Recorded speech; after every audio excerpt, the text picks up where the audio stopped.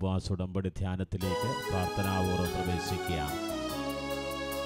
വിശ്വാസത്തോടും പ്രാർത്ഥനയോടും കൂടി നിങ്ങളുടെ ജീവിത നിയോഗങ്ങൾ ദിവ്യകാരുണ്യ ഈശോയിൽ സമർപ്പിച്ചുകൊണ്ട് ഭക്തിയോടുകൂടി ആയിരിക്കുക.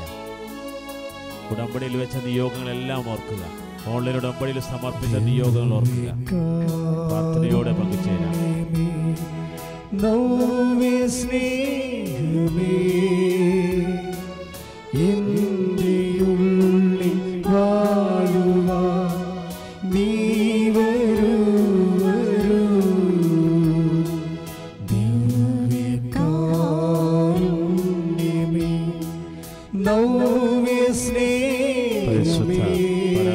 ദിവ്യകാരുണ്യത്തിന് നേരവും ആരാധനയും സ്തുതിയും പുകഴ്ചയും ഉണ്ടായിരിക്കട്ടെ.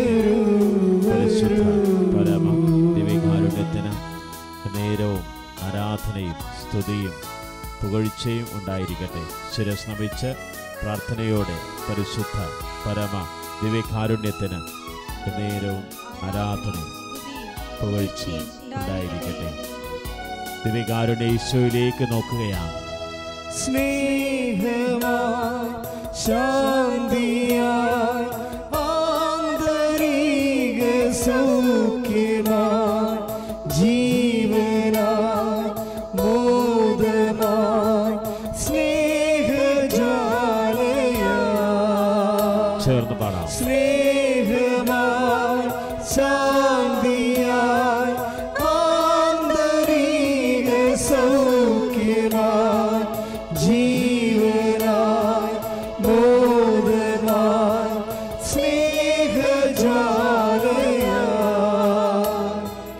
നീ വരൂ സ്നേഹമേ കാത്തിരിപ്പൂ ഞാൻ ദിവ്യമാം തിരുമുഖം ഓർത്തിരിപ്പൂ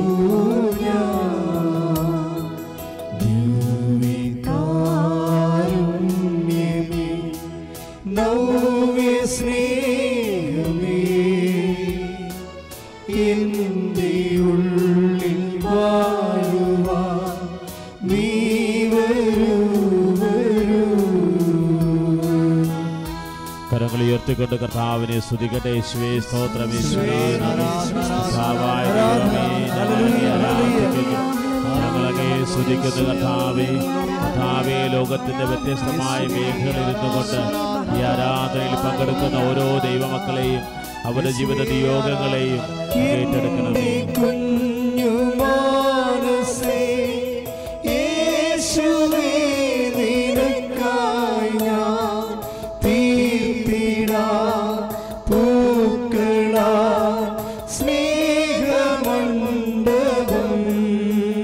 എല്ലാവരും ചേർന്ന്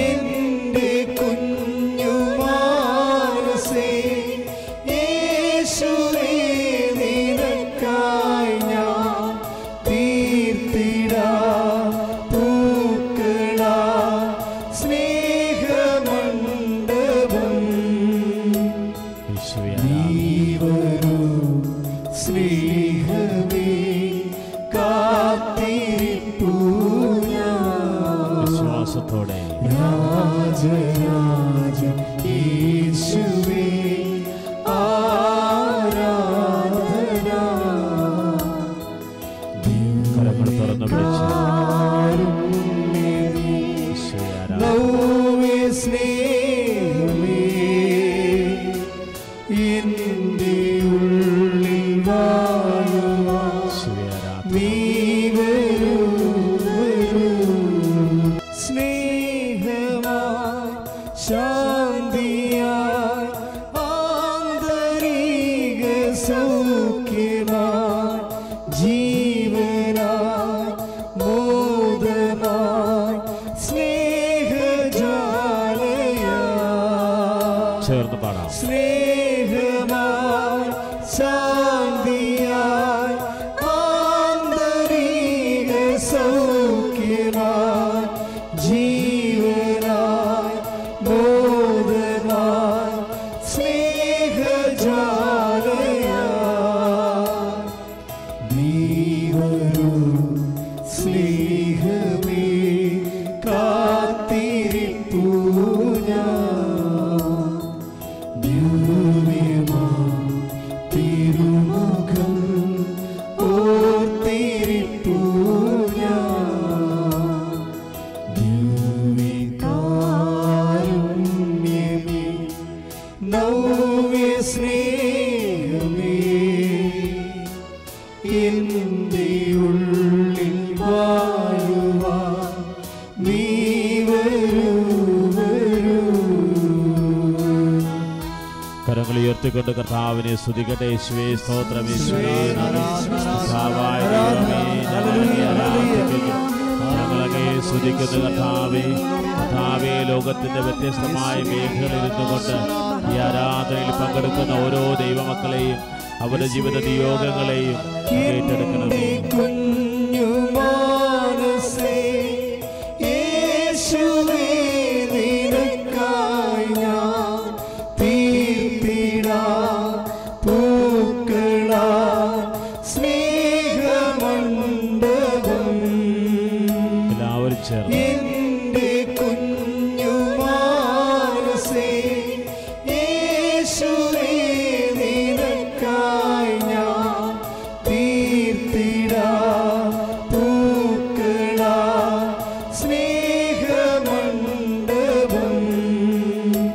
യേശുവേ നീ വരൂ സ്നേഹമേ കാത്തിരിപ്പൂ ഞാൻ വിശ്വാസത്തോടെ രാജരാജൻ യേശുവേ ആരാധന. കരങ്ങൾ തുറന്ന് വിളിച്ച് കാരുണ്യമേ യേശുവേ ആരാധന. നവ്യ സ്നേഹമേ എൻ്റെ ഉള്ളിൽ വാഴുവാൻ യേശുവേ ആരാധന. നീ വരൂ വരൂ. യേശുവേ ആരാധന ആരാധന ഹല്ലേലൂയ ഹല്ലേലൂയ. കരങ്ങൾ ഉയർത്തിക്കൊണ്ട് സ്തുതിക്കട്ടെ. അതിശക്തമായ സ്തുതിക്കട്ടെ. കർത്താവായ ദൈവമേ, കർത്താവേ, ഏകദിന ഉപവാസ ഉടമ്പടി ധ്യാനത്തിലായിരിക്കുന്ന ഓരോ ദൈവമക്കളുടെയും ഉടമ്പടി നിയോഗങ്ങൾ, ഓൺലൈൻ ഉടമ്പടി എടുത്ത് പ്രാർത്ഥിച്ച നിയോഗങ്ങൾ, കർത്താവേ, ലൈറ്റ് ക്യാൻഡിൽ പ്രയർ റിക്വസ്റ്റ് പ്രാർത്ഥിച്ച നിയോഗങ്ങൾ, ഗൂഗിൾ മീറ്റിൽ സമർപ്പിച്ച നിയോഗങ്ങൾ ഏറ്റെടുക്കണമേ. യേശുവേ ആരാധന. നവ്യ സ്നേഹമേ എൻ്റെ ഉള്ളിൽ വാഴുവാൻ നീ വരൂ വരൂ. ചേർന്ന് പാടി ദിവ്യകാരുണ്യമേ നവ്യ സ്നേഹമേ എൻ്റെ ഉള്ളിൽ വാഴുവാൻ നീ വരൂ വരൂ.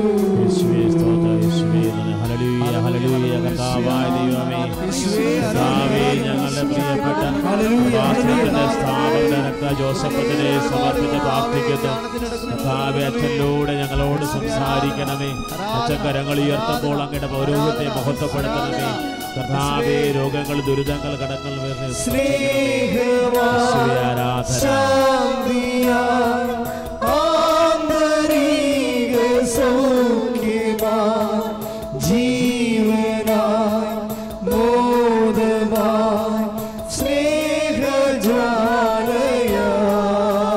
കരങ്ങൾ ഹൃദയത്തോട് സ്നേഹമായി ശാന്തിയായി ആന്തരിക സൗഖ്യമായി ജീവനായി മോദമായി സ്നേഹജ്വാലയായി.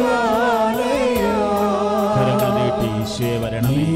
വരൂ സ്നേഹമേ കാത്തിരിപ്പൂ ഞാൻ യേശുവേ ആരാധന. ദിവ്യമാം തിരുമുഖം ഓർത്തിരിപ്പൂ ഞാൻ.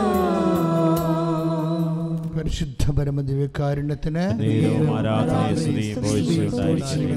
പരിശുദ്ധ പരമ ദിവ്യകാരുണ്യത്തിന് പരിശുദ്ധ പരമ ദിവ്യകാരുണ്യത്തിന് നമുക്ക് ഏറ്റവും പ്രാർത്ഥിക്കാം. അമ്മേ പരിശുദ്ധമ്മേ, ദൈവമാതാവേ, കൃപാസനത്തിലൂടെ ഞങ്ങൾക്കും ഞങ്ങളുടെ ദേശത്ത് അമ്മ മാധ്യസം തേടി തന്ന എല്ലാ അനുഗ്രഹങ്ങൾക്കും കൃപകൾക്കും ഞങ്ങളിപ്പോൾ ഹൃദയം നിറഞ്ഞ നന്ദി പറയുന്നു. ശ്രുതികട ഹല്ലേലൂയ.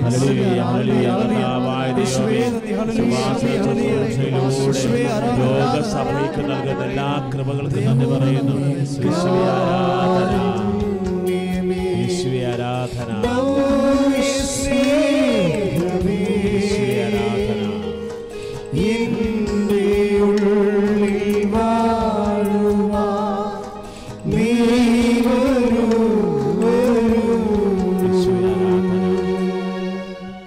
പരിശുദ്ധ അമ്മേ, ദൈവമാതാവേ, 2004 ഡിസംബർ 7-ാം തീയതി ഉച്ച കഴിഞ്ഞ് 2:30 വാസനത്തിൽ സംഭവിച്ച അമ്മയുടെ പ്രത്യക്ഷപ്പെടലിനെ കുറിച്ച് തിരുസഭയ്ക്ക് സമർപ്പിച്ചിരിക്കുന്ന പഠനരേഖകളുടെ മേൽ വസ്തുനിഷ്ഠവും ദൈവശാസ്ത്ര പ്രകാരമുള്ളതുമായ അന്വേഷണ പഠനങ്ങൾ തിരുസഭയുടെ വിവേചന അധികാരത്താൽ നടത്തി ആ പ്രത്യക്ഷപ്പെടലിൽ പ്രകടമായ ദൈവ തിരുമനസ് എത്രയും വേഗം വെളിപ്പെട്ടു വരുവാൻ ഇടയാക്കണമേ.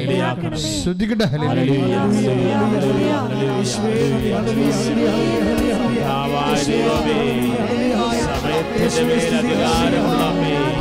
ഞങ്ങളുടെ ജീവിതം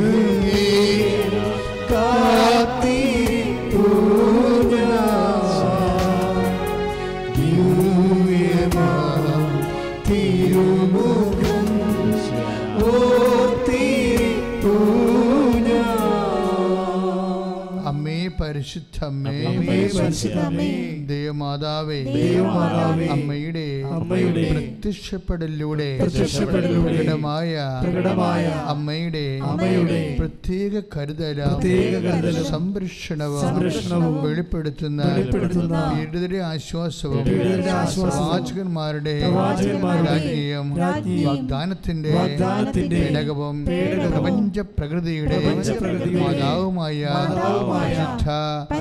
അമ്മയുടെ ഭക്തി തിരുസഭയിൽ കൂടുതൽ പ്രചരിച്ച് ജീവിതത്തിന്റെ ദുരന്ത അവസ്ഥകളിൽ അകപ്പെട്ട് കഴിയുന്ന അനേകായിരം മക്കൾക്ക് ദൈവത്തിന്റെ സാന്നിധ്യവും സന്ധിപ്പ് കൂടുതൽ അനുഭവിക്കുവാൻ ആത്മീയ വിശുദ്ധിയും ദൈവശക്തി കൈവരിക്കുവാൻ ഞങ്ങളുടെ കുടുംബങ്ങളെ അനുഗ്രഹിക്കണമേ. ശ്രുതികട ഹല്ലേലൂയ.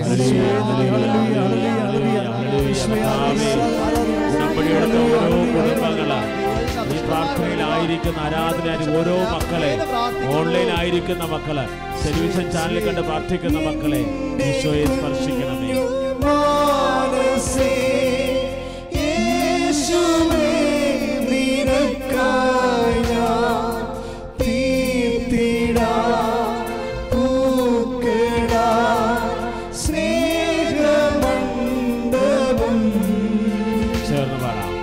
എന്റെ കുഞ്ഞു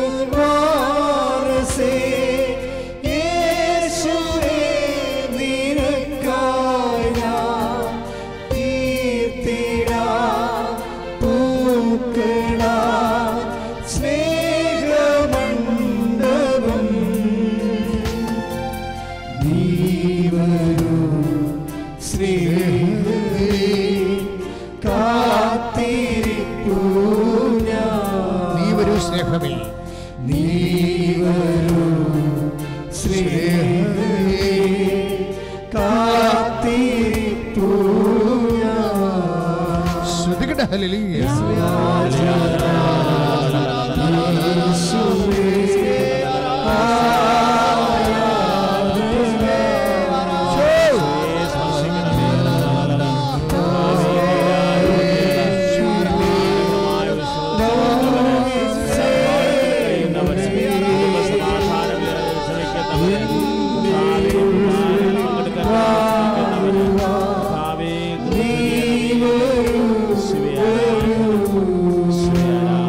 പ്രാർത്ഥിക്കാം. അമ്മേ പരിശുദ്ധമേ, ഭൂസ്വലോകങ്ങളുടെ രാജ്ഞിയായ അങ്ങേക്ക് ഭൗമ സംരക്ഷണത്തിനായി പ്രപഞ്ച പ്രകൃതിയെ തന്നെ തിരുസഭ പ്രതിഷ്ഠിക്കുവാൻ ഈ പ്രത്യക്ഷീകരണം വഴി ഇടയാക്കണമേ. പരിശുദ്ധ അമ്മേ, ജപമാല മാതാവേ, സകല ഉപാസന പ്രാർത്ഥനകളോടും ചേർത്ത് ഞങ്ങളിപ്പോൾ പ്രാർത്ഥിക്കുന്ന ഈ കുടുംബത്തിന്റെ പ്രത്യേക നിയോഗം, പ്രത്യേക ജീവിത പ്രാർത്ഥനാ നിയോഗം, ഉടമ്പടി എടുത്തവർ, ലൈറ്റ് അക്കാൻ്റെ പേർ റിക്വസ്റ്റ് ഇട്ടവർ, ഓൺലൈൻ ഉടമ്പടി ചെയ്തവർ, തീർത്ഥാടന ഉടമ്പടി ചെയ്തവർ ഒക്കെ പരിശുദ്ധ അമ്മയിൽ സമർപ്പിച്ചിരിക്കുന്ന പ്രാർത്ഥനാ നിയോഗം, നിങ്ങളുടെ ജീവിത ആവശ്യം. ഇപ്പോൾ പരിശുദ്ധ ആൽത്താരയിൽ ജീവനോടെ കർത്താവ് എഴുന്നള്ളി നിൽക്കുന്ന സ്വർഗീയമായ ഈ നിമിഷത്തിൽ കൃപാസ ആൽത്താരയിൽ ജീവനോടെ പ്രത്യക്ഷപ്പെട്ട പരിശുദ്ധ അമ്മയുടെ മധ്യസ്ഥത്തിൽ അതീവ വിശ്വാസത്തോടെ സമർപ്പിക്കുക. ഈ വിഷയത്തിൽ ഞാൻ എത്രയും വേഗം സാക്ഷ്യം പറഞ്ഞോളാം അമ്മേ എന്നുകൂടി പറയുക.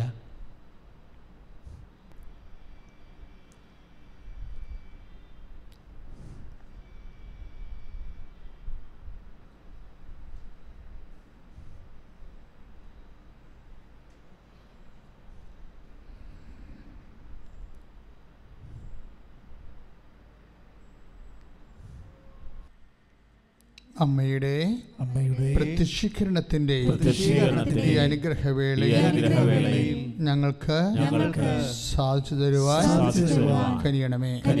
ശ്രുതികട ഹല്ലേലൂയ.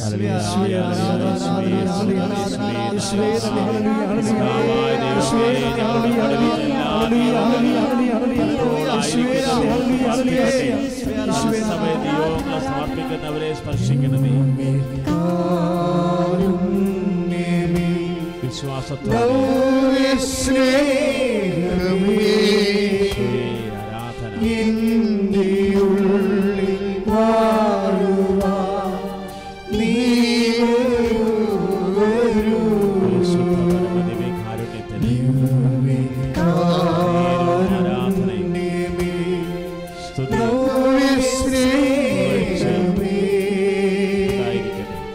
എൻ്റെ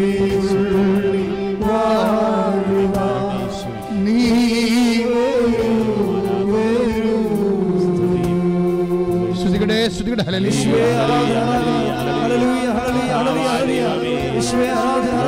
വ്യത്യസ്ത ഭൂഖണ്ഡങ്ങളെ പ്രാർത്ഥിക്കുന്ന ദൈവമക്കള് ഭാരങ്ങൾ കോവിഡ്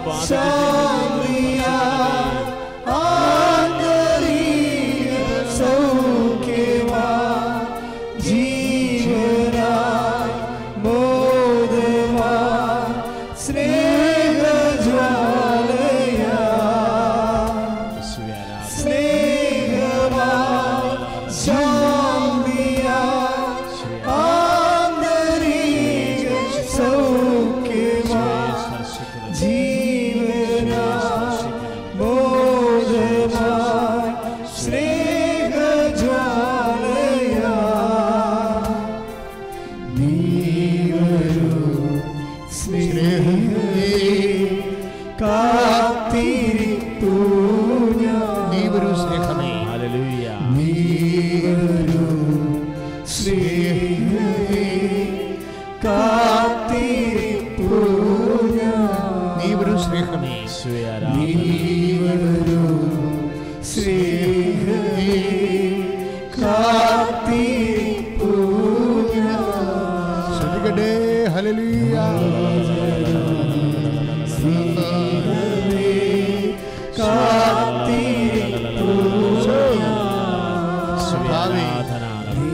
എന്റെ പരിശുദ്ധാത്മാവിനാൽ ഈ ഓൺലൈനിൽ പ്രാർത്ഥിക്കുന്ന ഓരോ മകനെയും ഇപ്പോഴാശീർവദിക്കണമെന്ന് പ്രാർത്ഥിക്കുന്നു. എന്റെ കർത്താവേ, നിന്റെ ഉന്നതമായ നാമത്തിൽ സ്വസ്ഥം ചെയ്യുന്നു. എന്റെ കർത്താവേ, അങ്ങയുടെ വചനം നൽകണമെന്ന് പ്രാർത്ഥിക്കുന്നു. അങ്ങയുടെ വചനം അനുസ്മരിക്കണമെന്ന് പ്രാർത്ഥിക്കുന്നു. ദൈവത്തിന്റെ കരുണ ചെയ്യട്ടെ.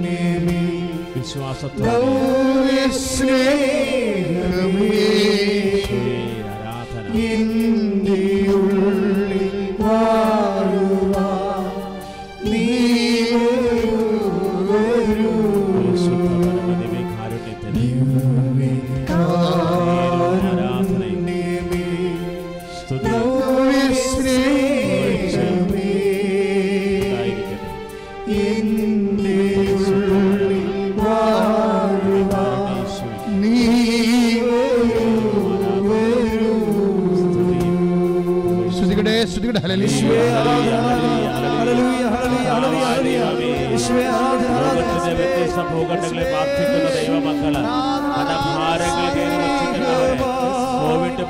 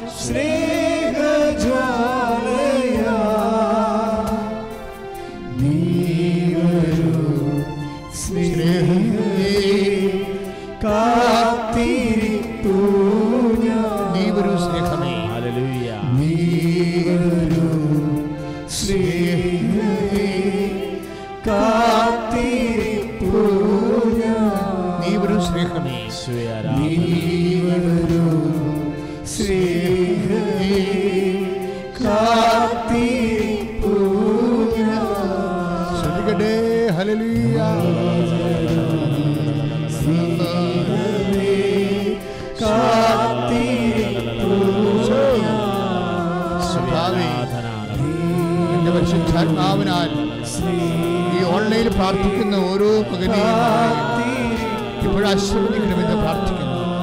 എന്റെ കർത്താവേ, നിന്റെ ഉന്നതമായ നാമത്തിൽ സ്വസ്ഥം ചെയ്യുന്നു. എന്റെ കർത്താവേ, അങ്ങയുടെ വചനം നൽകണമെന്ന് പ്രാർത്ഥിക്കുന്നു. അങ്ങയുടെ വചനം അനുസ്മരിക്കണമെന്ന് പ്രാർത്ഥിക്കുന്നു. ദൈവത്തിന്റെ കരുണ ചെയ്യട്ടെ.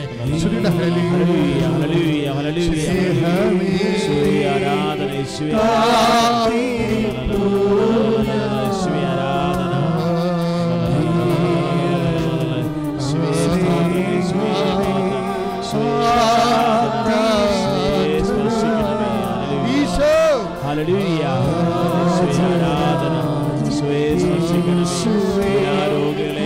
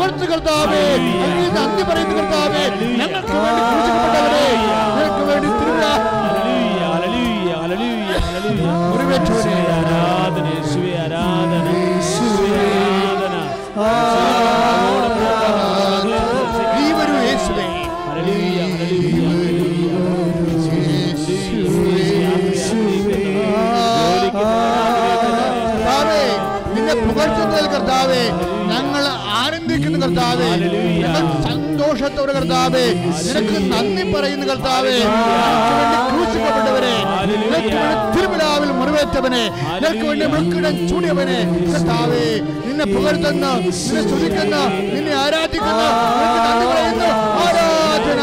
ഹല്ലേലൂയ, ഹല്ലേലൂയ, ഹല്ലേലൂയ, ഹല്ലേലൂയ, ഹല്ലേലൂയ, ഹല്ലേലൂയ.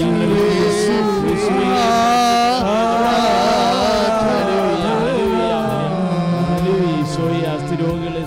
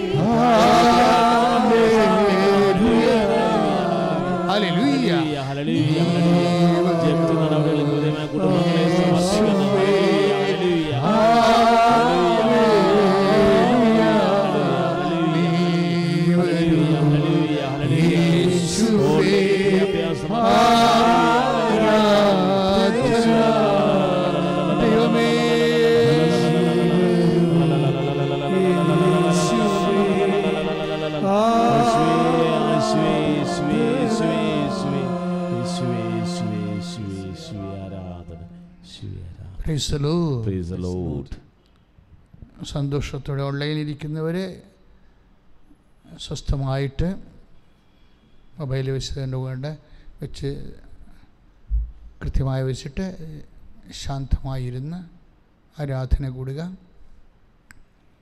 ദയവായി ആരാധന കൂടുമ്പോൾ നിങ്ങൾ കൃപാസനത്തിലായിരിക്കുന്നു, അമ്മയുടെ മുമ്പിലായിരിക്കുന്നു എന്ന് ഓർമ്മ വേണം. അതുകൊണ്ടാണ് അമ്മയുടെ ചിത്രമിടക്ക് ഞങ്ങൾ കാണിക്കുന്നത്. ദിവ്യകാരുണ്യ തിരുസന്നിധിയിൽ നമ്മളായിരിക്കുകയാണ്. അതുകൊണ്ട് സ്കാർഫ് അല്ലെങ്കിൽ ഷോൾ എടുത്തിട്ട് പുതച്ച് വേണം സ്ത്രീകളിരിക്കാൻ. പത്തിയോടെ നമ്മൾ കർത്താവിനോട് കാണിക്കുന്ന സ്നേഹം, കർത്താവിനോട് കാണിക്കുന്ന ആദരവ്, കർത്താവിനോട് നമ്മുടെ ഹൃദയത്തിൽ ഇങ്ങനെ അങ്ങ് സന്തോഷം അങ്ങ് നുരഞ്ഞ് പതയണ ഒരു നിമിഷമാണിത്. എൻ്റെ ദൈവവേദനെ നീ എത്ര അനുഗ്രഹപ്പെട്ടവളാണെന്ന് ചിന്തിക്കണം. എൻ്റെ ദൈവവേദനെ നീ എത്രയോ അനുഗ്രഹപ്പെട്ടവനാണെന്ന് ചിന്തിക്കണം. കാരണം ഈ നിമിഷം നിനക്കിത് കൂടാൻ, ആരാധന കൂടാൻ, കർത്താവിൻ്റെ കൂടെ മാർത്തായെപ്പോലെ മറിയത്തെപ്പോലെ കർത്താവിൻ്റെ കൂടെ ആയിരിക്കാൻ കർത്താവ് നിനക്കൊരു അവസരം തന്നു. കർത്താവ് നിന്നെ ക്ഷണിച്ചു, കർത്താവ് നിന്നെ ആകർഷിച്ചു, കർത്താവ് നിന്നെ സ്നേഹിക്കുന്നു. ശ്രദ്ധിക്കട്ടെ. ഹല്ലേലൂയ. നീ വരൂ സ്നേഹമേ.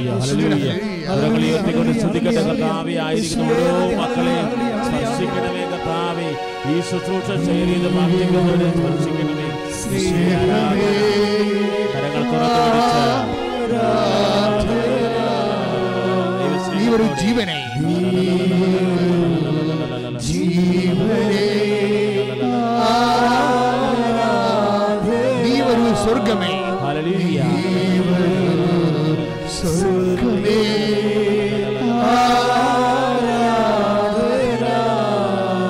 ശ്രദ്ധിക്കട്ടെ. ഹല്ലേലൂയ.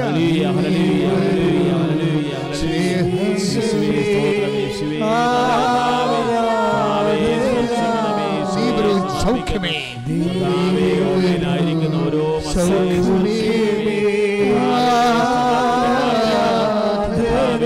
നീ ഒരു ജീവനെ,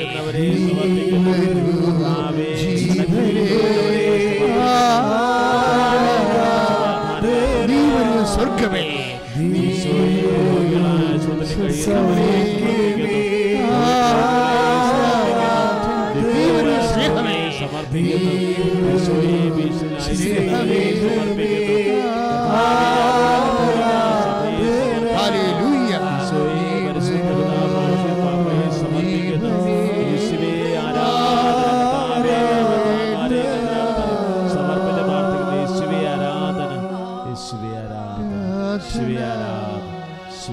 എന്തുകൊണ്ടെന്നാൽ രാജ്യവും ശക്തിയും എന്നേക്കും അങ്ങയുടേതാകുന്നു.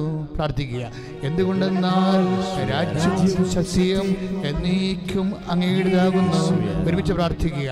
എന്തുകൊണ്ടെന്നാൽ രാജ്യവും ശക്തിയും എന്നേക്കും അങ്ങയുടേതാകുന്നു. എൻ്റെ ക്ലേശങ്ങളെ പ്രതി ഞാൻ അങ്ങയെ സ്തുതിക്കുന്നു. എന്തുകൊണ്ടെന്നാൽ രാജ്യവും ശക്തിയും എന്നേക്കും അങ്ങയുടേതാകുന്നു. എന്തുകൊണ്ടെന്നാൽ എന്റെ ഭാരങ്ങൾ അങ്ങേക്ക് ഞാൻ ഏൽപ്പിക്കുന്നു. എന്റെ രോഗങ്ങളെ ഞാൻ അങ്ങേക്ക് ഏൽപ്പിക്കുന്നു. എന്റെ സങ്കടങ്ങളെ ഞാൻ അങ്ങേക്ക് ഏൽപ്പിക്കുന്നു. എന്റെ കുടുംബത്തിന്റെ തകർച്ചയെ ഞാൻ അങ്ങേക്ക് ഏൽപ്പിക്കുന്നു. ഹല്ലേലൂയ. നീ വരൂ. കരങ്ങൾ തുറന്നു പിടിച്ച്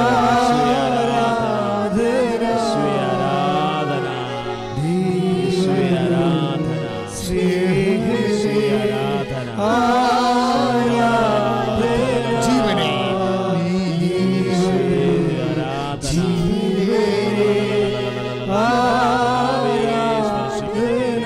കർത്താവേ ക്രൂശിക്കപ്പെട്ടവനെ, കർത്താവേ തിരുവിലാവിൽ മുറിവേറ്റവനെ, കർത്താവേ മുൾക്കിടം ചൂടിയവനെ, നിന്റെ വിശുദ്ധ രക്തം കർത്താവേ, നീ ഞങ്ങളോടുള്ള സ്നേഹത്തെ പരിശുദ്ധിയ വിശുദ്ധ രക്തം കർത്താവേ, ഈ പ്രാർത്ഥനയിൽ പങ്കെടുക്കുന്ന ഓരോ മകളുടെ മേലും ഓരോ കുടുംബത്തിൻ്റെ മേലും ഇപ്പോൾ തളിക്കണമേ, ഇപ്പോൾ തളിക്കണമേ. മാരക രോഗങ്ങൾ, തീരാവേദികൾ, ജീവിത ബന്ധനങ്ങൾ യേശു ക്രിസ്തുവിന്റെ നാമത്തിൽ മാറിപ്പോകട്ടെ.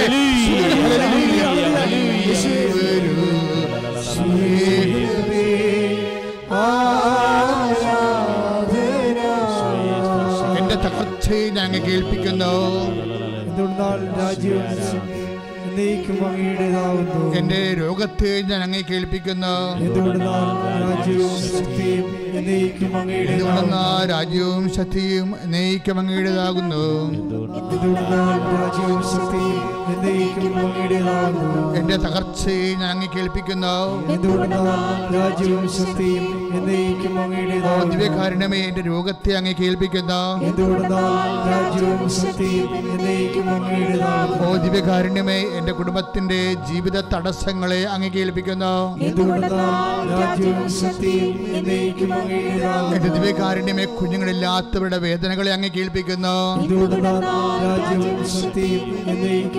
എന്റെ ഈശോയെ ദിവ്യകാരുണ്യമേ, വിവാഹം നടക്കാത്തവരുടെ സങ്കടങ്ങളെ അങ്ങ് കേൾപ്പിക്കുന്നു.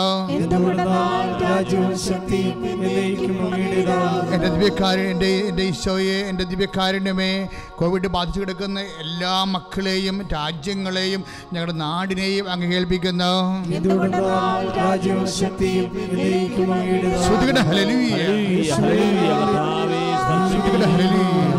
നീ വരൂ സ്നേഹമേ, സ്തുതിയുടെ ഹല്ലേലൂയ. ആരാധന യേശുവേ, ആരാധന യേശുവേ, ആരാധന യേശുവേ,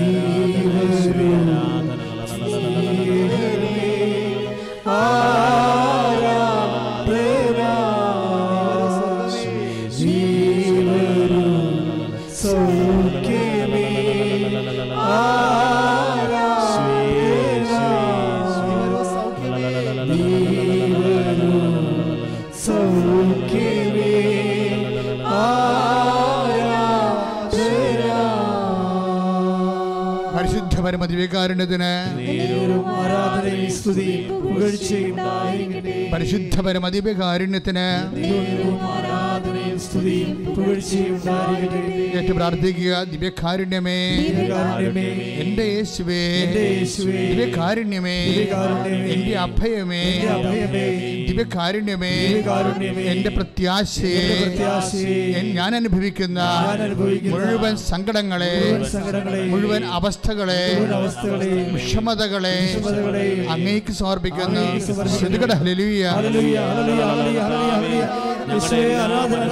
ഭാരങ്ങളും വേദനകളും ഈശോയെ ഏറ്റെടുത്ത് നന്ദി പറയുന്നു. ഹല്ലേലൂയ, ഹല്ലേലൂയ, ഹല്ലേലൂയ, ഹല്ലേലൂയ, ഹല്ലേലൂയ. കരങ്ങൾ തുറന്നു പിടിച്ച് ഈശോയെ ആരാധിക്കട്ടെ. ഈശോയെ ആരാധന, ഈശോയെ ആരാധന,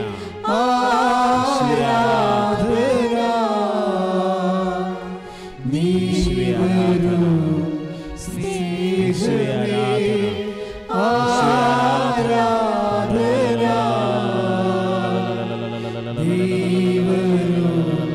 ഈശോയെ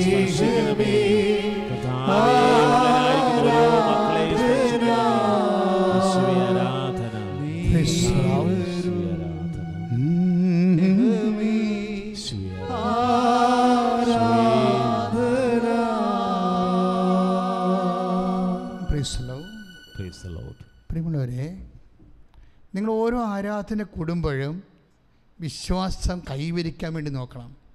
ഇപ്പം സമയമായില്ല എന്ന് പറയുമ്പോഴേ, കനായിലെ കല്യാണത്തിൽ നമുക്കറിയാമല്ലോ, സമയം ആയില്ല എന്ന് അമ്മ പറയുമ്പോൾ, ഈശോ പറയുമ്പോൾ അമ്മ എന്താ പറയണത്? അവൻ പറയണത് പോലെ ചെയ്യാൻ. അതാണല്ലോ ഉടമ്പടി. ഉടമ്പടി എന്ന് പറയുന്നത് എന്താണ്? ദൈവത്തോട് പരിശുദ്ധാമ്മയുടെയും മധ്യസ്ഥത്തിൽ നമ്മൾ ഉടമ്പടി ചെയ്യാൻ. എന്താണ് ചെയ്യണത്? ഈശോ പറഞ്ഞ പോലെ നമ്മൾ ചെയ്ത് ജീവിച്ചോളാവുന്നതാണ് ഇപ്പം നമ്മൾ ഉടമ്പടി ചെയ്യണത്. അപ്പോൾ ഈശോ പറഞ്ഞ പോലെ നമ്മൾ ചെയ്ത് ജീവിച്ചോളാം എന്ന് അമ്മയുടെ മധ്യസ്ഥത്തിൽ നമ്മൾ ഈശോനോട് പറയണതാണ് ഉടമ്പടി എന്ന് പറയണത്, മരിയൻ ഉടമ്പടി. ഈ മരിയൻ അപ്പോഴാണ് സമയമായില്ല എന്ന് പറയുന്ന സമയത്തെ ഈശോ ചുരുക്കി അപ്പം തന്നെ ആക്കണത്. അവൻ പറയണ പോലെ ചെയ്യുമ്പോഴാണ് അപ്പം തന്നെ ആകണം. അപ്പം സമയത്തിലാണിത് വർക്കൗട്ട് ചെയ്യണത്. അപ്പോഴും നിങ്ങൾ ചോദിക്കും, അങ്ങനെ വ്യാഖ്യാനിക്കാമോ എന്നൊക്കെ എന്നോട് അന്ന് ചില അച്ഛന്മാർ ചോദിച്ചു. കാര്യം പരിശുദ്ധാത്മാവ് അവൻ പറയണ പോലെ ചെയ്യുക എന്ന് പറഞ്ഞാൽ, സമയമായില്ല എന്ന് പറയണ ഈശോയും അവൻ പറയുന്ന പോലെ ചെയ്യുക എന്ന് പറയുന്ന അമ്മയുടെ ഒരു നിർദ്ധാരണ മാർഗവും വെളിപാടും തമ്മിൽ ഒരു ഗ്യാപ്പുണ്ട്. നമുക്കറിയാം, ഒരു ഗ്യാപ്പുണ്ട്. ആ ഗ്യാപ്പ് എന്ന് പറയുന്നത് എന്താണ്? ഈശോയും അമ്മയും തമ്മിലുള്ള കമ്മ്യൂണിക്കേഷൻ്റെ ഗ്യാപ്പാണ്. ആ ഗ്യാപ്പ് എന്തിനാണ്?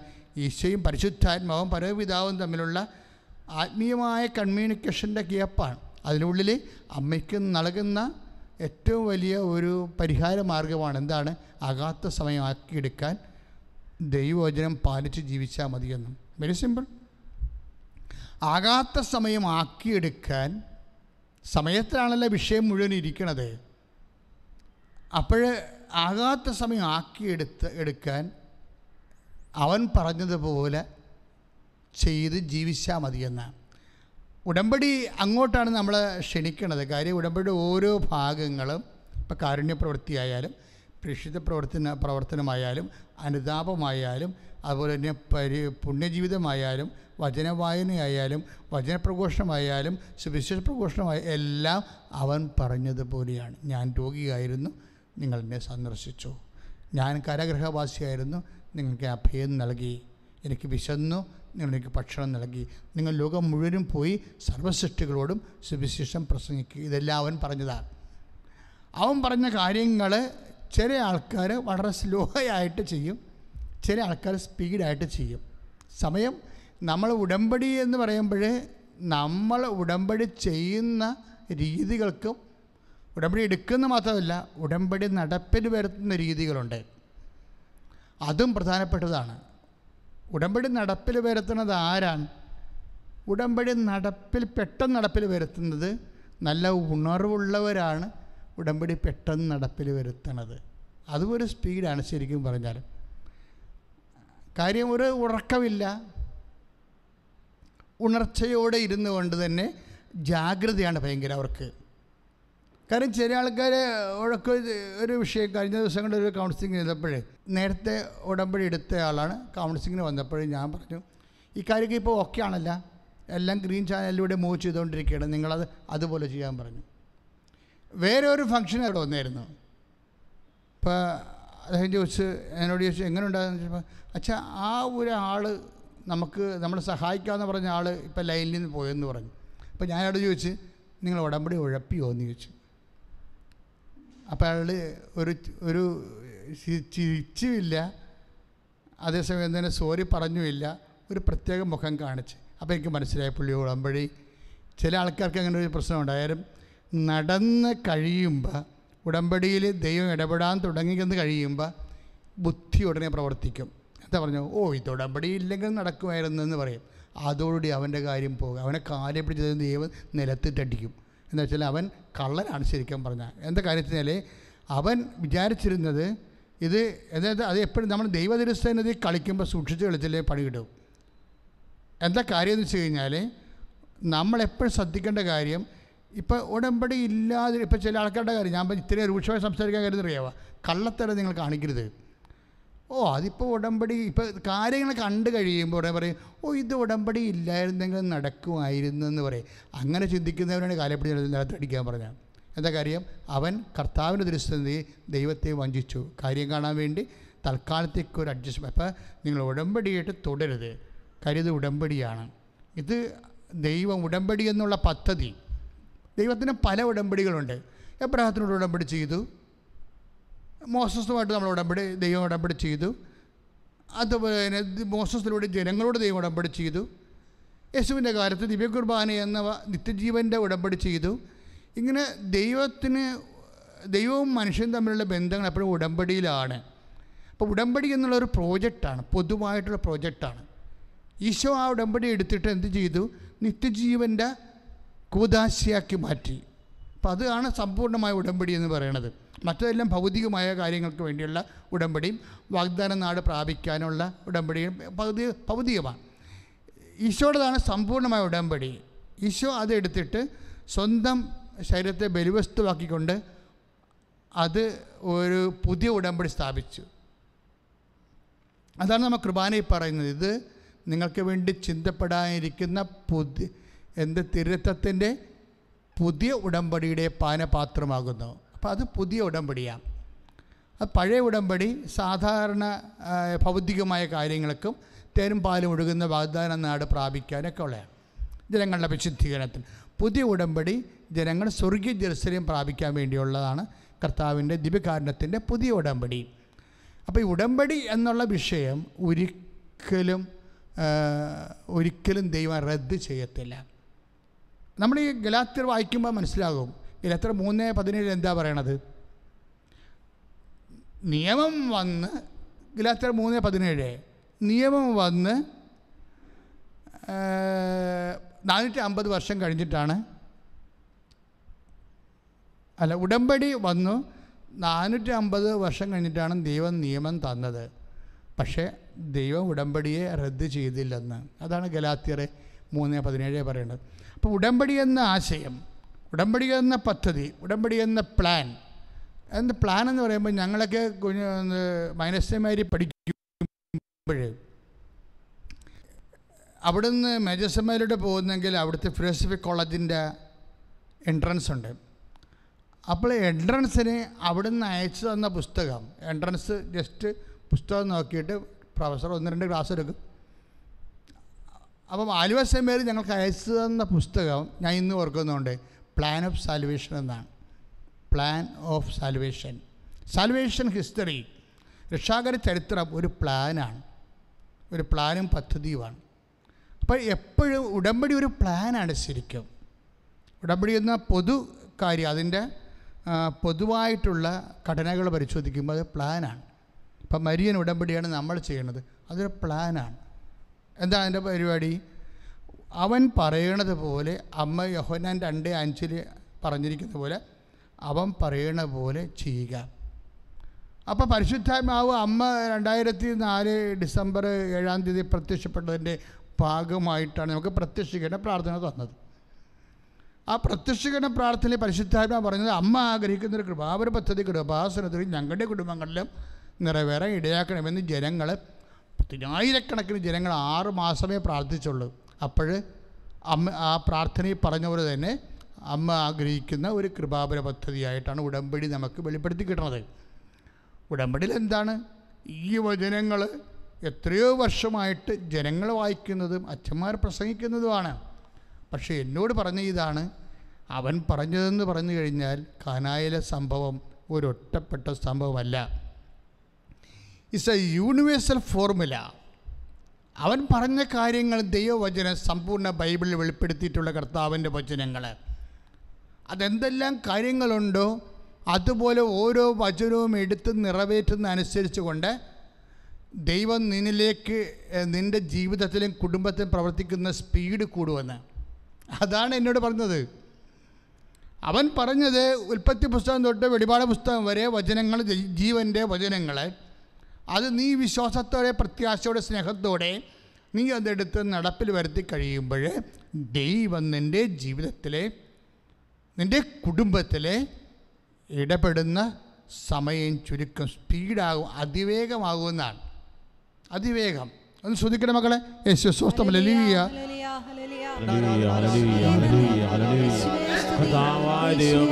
പ്രാർത്ഥിക്കുന്നു.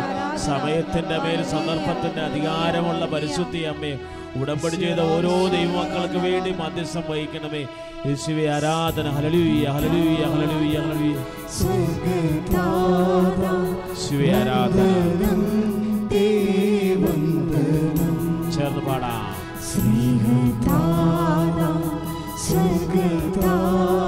യേശുവേ ആരാധന. ജീവനാഥ ലോകനാഥ ആരാധിച്ചു നമിക്കുന്നേ. ജീവനാഥ ലോകനാഥ ആരാധിച്ചു നമിക്കുന്നേ. സ്നേഹദാത സ്വർഗദാത വന്ദനം തേ വന്ദനം. സ്നേഹദാത സ്വർഗദാത വന്ദനം തേ വന്ദനം. ജീവനാഥ ലോകനാഥ ആരാധിച്ചു നമിക്കുന്നേ. ജീവനാഥ ലോകനാഥ ആരാധിച്ചു നമിക്കുന്നേ. സ്നേഹദാത സ്വർഗദാത വന്ദനം തേ വന്ദനം. സ്നേഹദാത സ്വർഗദാത വന്ദനം തേ വന്ദനം. പരിശുദ്ധ പരമദിവ്യകാരുണ്യത്തിന് അപ്പോഴത് ഒരു ഒറ്റപ്പെട്ട സംഭവമല്ല. ശരിക്കും എന്താണ്, പണ്ട് മുതലേ ദൈവത്തിൻ്റെ ഒരു രീതിയാണ്, പ്രവർത്തിക്കുന്ന ഒരു രീതിയാണ്. കാര്യം നമ്മൾ ദൈവത്തിൻ്റെ വചനങ്ങൾ കൃത്യമായിട്ട് പാലിച്ചു പോയാൽ ദൈവം നമ്മുടെ ജീവിതത്തിൽ ഇടപെടുന്ന സമയം അതിവേഗമാക്കുമെന്ന്. അതാണ് ഈ 81-ാം സങ്കീർത്തനയിലെ 81-ാം സങ്കീർത്തനം 14-ാം വാക്യം. ഈ ഉടമ്പടിയുടെ ഒരു ഫോർമുലയാണ് പറയണത്. എന്താ പറയണത്? സങ്കീർത്തനം 81:14 13 തൊട്ടുണ്ട്. 81:13-14 എന്താ പറയണത്? എൻ്റെ ജനം, ഏറ്റ് പറഞ്ഞ് എൻ്റെ ജനം എൻ്റെ വാക്ക് കേട്ടിരുന്നെങ്കിൽ ഇസ്രായേൽ എൻ്റെ മാർഗത്തിൽ ചരിച്ചിരുന്നെങ്കിൽ അതിവേഗം അവിടെ വൈരികളെ ഞാൻ കീഴ്പ്പെടുത്തുമായിരുന്നു. അതാണ് സംഭവം. അല്ലാതെ ഒറ്റപ്പെട്ട കാനായിലെ വിഷയമല്ല ഇത്. പണ്ട് മുതലേ ദൈവത്തിൻ്റെ ഒരു നിലപാടാണ്. എന്താണ്? എൻ്റെ ജനം എൻ്റെ വാക്ക് കേട്ടിരുന്നെങ്കിൽ. ഒന്ന് പറഞ്ഞേ, എൻ്റെ ജനം എൻ്റെ വാക്ക് കേട്ടിരുന്നെങ്കിൽ ഞാൻ അതിവേഗം അവരുടെ ശത്രുക്കളെ കീഴ്പ്പെടുത്തുമായിരുന്നു. രണ്ട് കാര്യങ്ങൾ അതിൻ്റെ അകത്തുണ്ട്. ഒന്നെന്താണ്? 83 സങ്കീർത്തനം 81:13 എന്താ പറയണത്? എൻ്റെ ജനം എൻ്റെ വാക്ക് കേട്ടിരുന്നെങ്കിൽ. ഏറ്റു പറഞ്ഞേ, എൻ്റെ ജനം എൻ്റെ വാക്ക് കേട്ടിരുന്നെങ്കിൽ. എൻ്റെ അർത്ഥം എന്താണ്? അവൻ പറയണത് പോലെ ചെയ്തിരുന്നെങ്കിൽ. അത്രേ ഉള്ള സംഭവം. ഇതാണ് ഉടമ്പടി എന്ന് പറയണത്. അവൻ പറയണത് പോലെ ചെയ്തിരുന്നെങ്കിൽ, എൻ്റെ ജനം എൻ്റെ വാക്ക് കേട്ടിരുന്നെങ്കിൽ എന്ത് സംഭവിക്കുമായിരുന്നു? അതിവേഗം. അതാണ് സമയച്ചുരുക്കം. ഉടമ്പടിയുടെ സമയച്ചുരുക്കം അതാണ്. എന്താണ്? 81:14 ഏറ്റു പറഞ്ഞ അതിവേഗം അവിടെ വൈരികളെ ഞാൻ കീഴ്പ്പെടുത്തുമായിരുന്നു. അപ്പൊ ദൈവമാണത് ചെയ്യണത്. അപ്പം നമ്മൾ ദൈവവചനത്തോട് വിശ്വസ്ത കാണിക്കുമ്പോൾ ദൈവം സമയച്ചുരുക്കം കാണിക്കും. ഇത് സമയത്തിൻ്റെ മേലുള്ള ദൈവത്തിൻ്റെ ഇടപെടലെ സുനിശ്ചിതമാക്കാനും അതിവേഗമാക്കാനുമുള്ള ഒരു സംവിധാനമാണ്. എന്താണ്?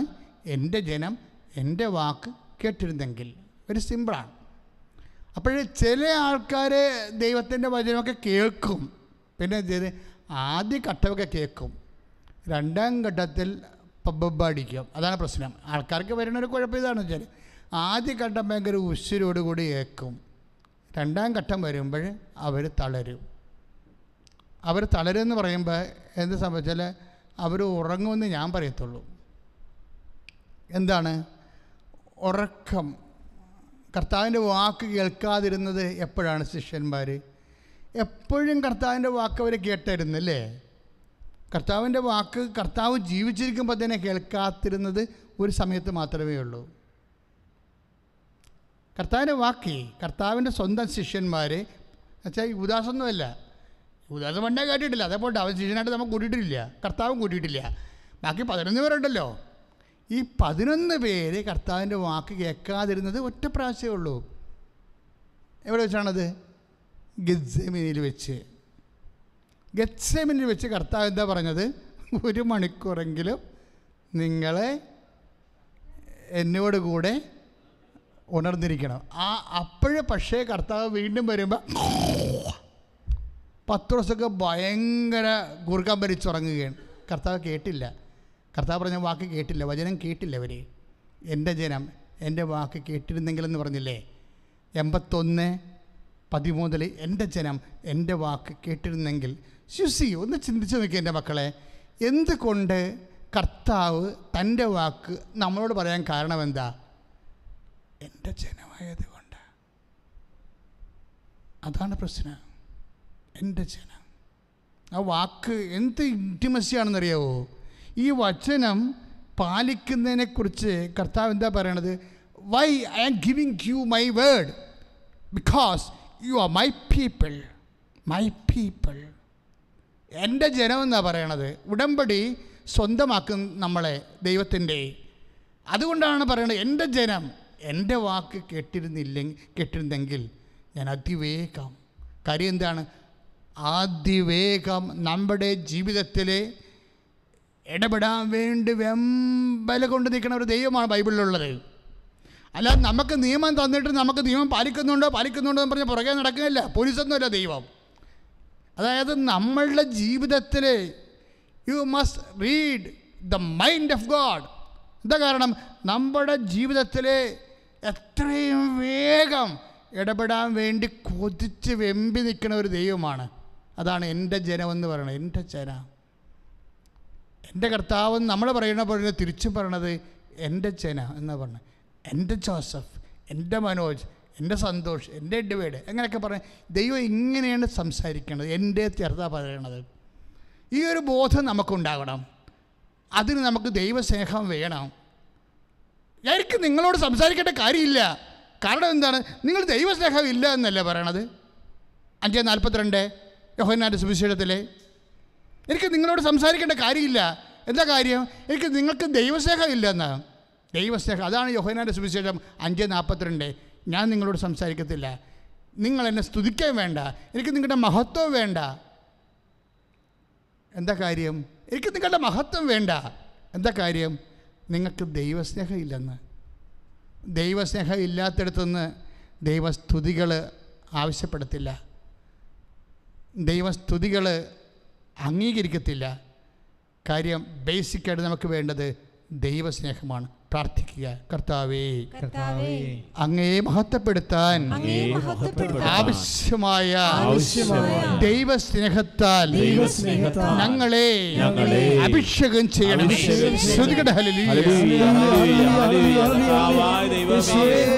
ദൈവസ്നേഹമെന്ന പുണ്യത്താൽ ഞങ്ങളെ ശക്തിപ്പെടുത്തണമേ. കർത്താവേ അഭിഷേകം ചെയ്യണമേ. ഉടമ്പടിയോട് വിശ്വസ്തരായിരിക്കാൻ കൃപ ചെയ്യണമേ.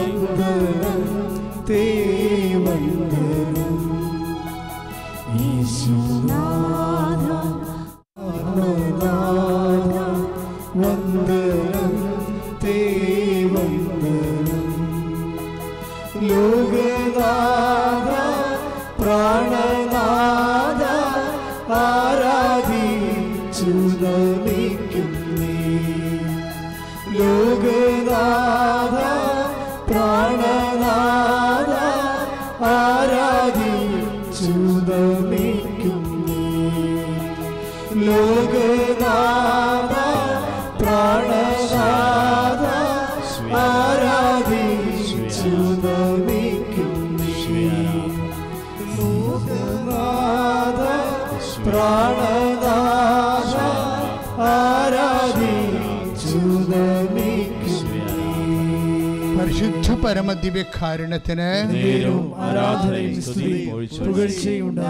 അപ്പോൾ ദൈവസ്നേഹം നഷ്ടപ്പെടും. ഇപ്പം നമ്മൾ എന്താ പറഞ്ഞത്?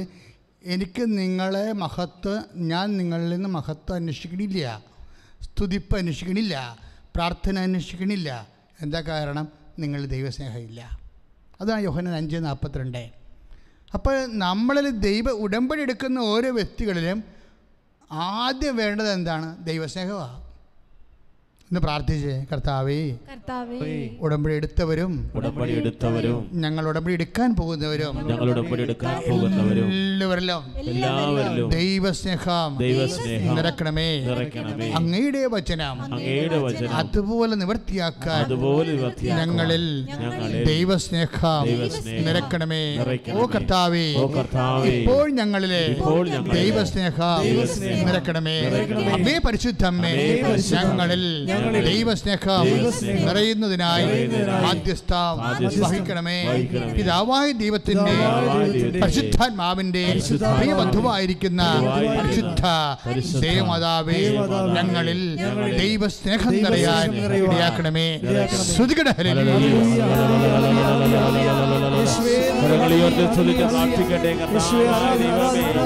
ദൈവസ്നേഹത്താൽ ഞങ്ങളെ ശക്തിപ്പെടുത്തണമേ. ഓരോ മക്കളെയും ആശീർവദിക്കണമേ. ആയിരിക്കുന്ന മക്കളെ സ്പർശിക്കണമേ. യേശുവേ ആരാധന, യേശുവേ ആരാധന, യേശുവേ ആരാധന, യേശുവേ ആരാധന, യേശുവേ ആരാധന, യേശുവേ ആരാധന. ജീവനാഥ ലോകനാഥ നേരവും ആരാധനയും സ്തുതിയും ജീവനാഥ ലോകനാഥ ആരാധിച്ചു ആരാധനയും സ്തുതിയും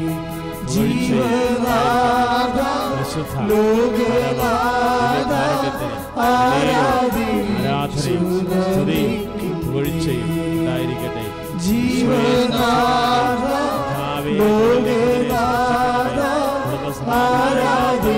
മക്കളുടെ ഓൺലൈൻ വിദ്യാഭ്യാസം സമർപ്പിക്കുന്നു. പരിശുദ്ധ പരമദിവ്യകാരുണ്യത്തിന് എപ്പോഴാണ് ദൈവസ്നേഹം നിറയണത്? എപ്പോഴാണ് ദൈവസ്നേഹം കുറയണത്? എപ്പോഴാണ് ഉടമ്പടി എടുത്തിട്ട് പിന്നെ നമ്മൾ തളരുന്നത്? അത് എവിടെയെങ്കിലും അകപ്പെടുമ്പോഴാണ്. എവിടെയെങ്കിലും നമ്മൾ അകപ്പെട്ട് കാണും. നീ നിൻ്റെ കുടുംബ പ്രാർത്ഥന നടക്കണില്ലെന്ന് വിചാരിച്ചോ, നിൻ്റെ വ്യക്തി ജീവിതത്തിലും പ്രാർത്ഥന നടക്കണില്ല, നിൻ്റെ സ്നേഹപ്രവർത്തികളാ, കാരുണ്യപ്രവർത്തികളാ, പ്രേക്ഷിത പ്രവർത്തികളാ, ഒന്നും നടക്കണില്ല. എൻ്റെ അർത്ഥം നീ എവിടെയോ അകപ്പെട്ടിട്ടുണ്ട്.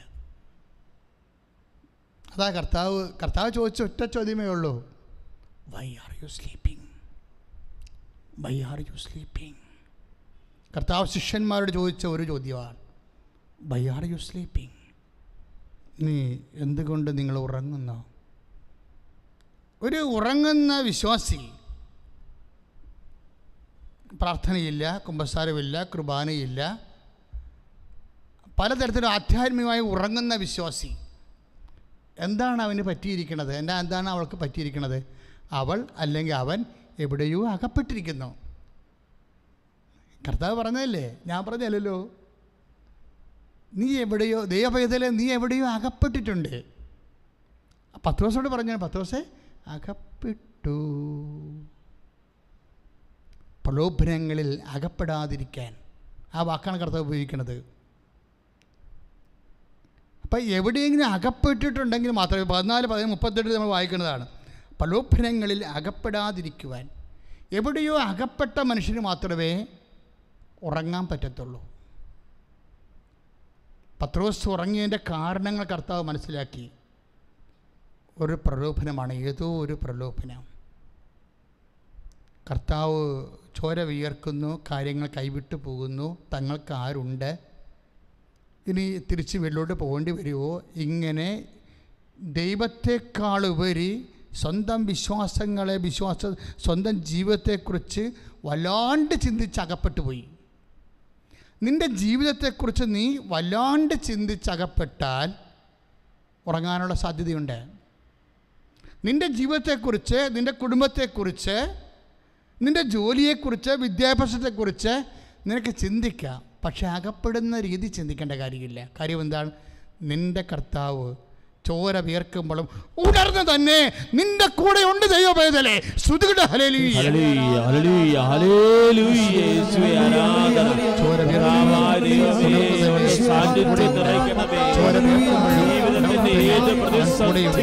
ചോര വിയർക്കുമ്പോഴും കൂടെയുള്ളൂ.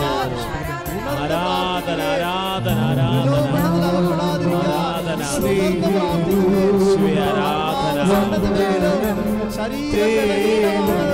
ആരാധന,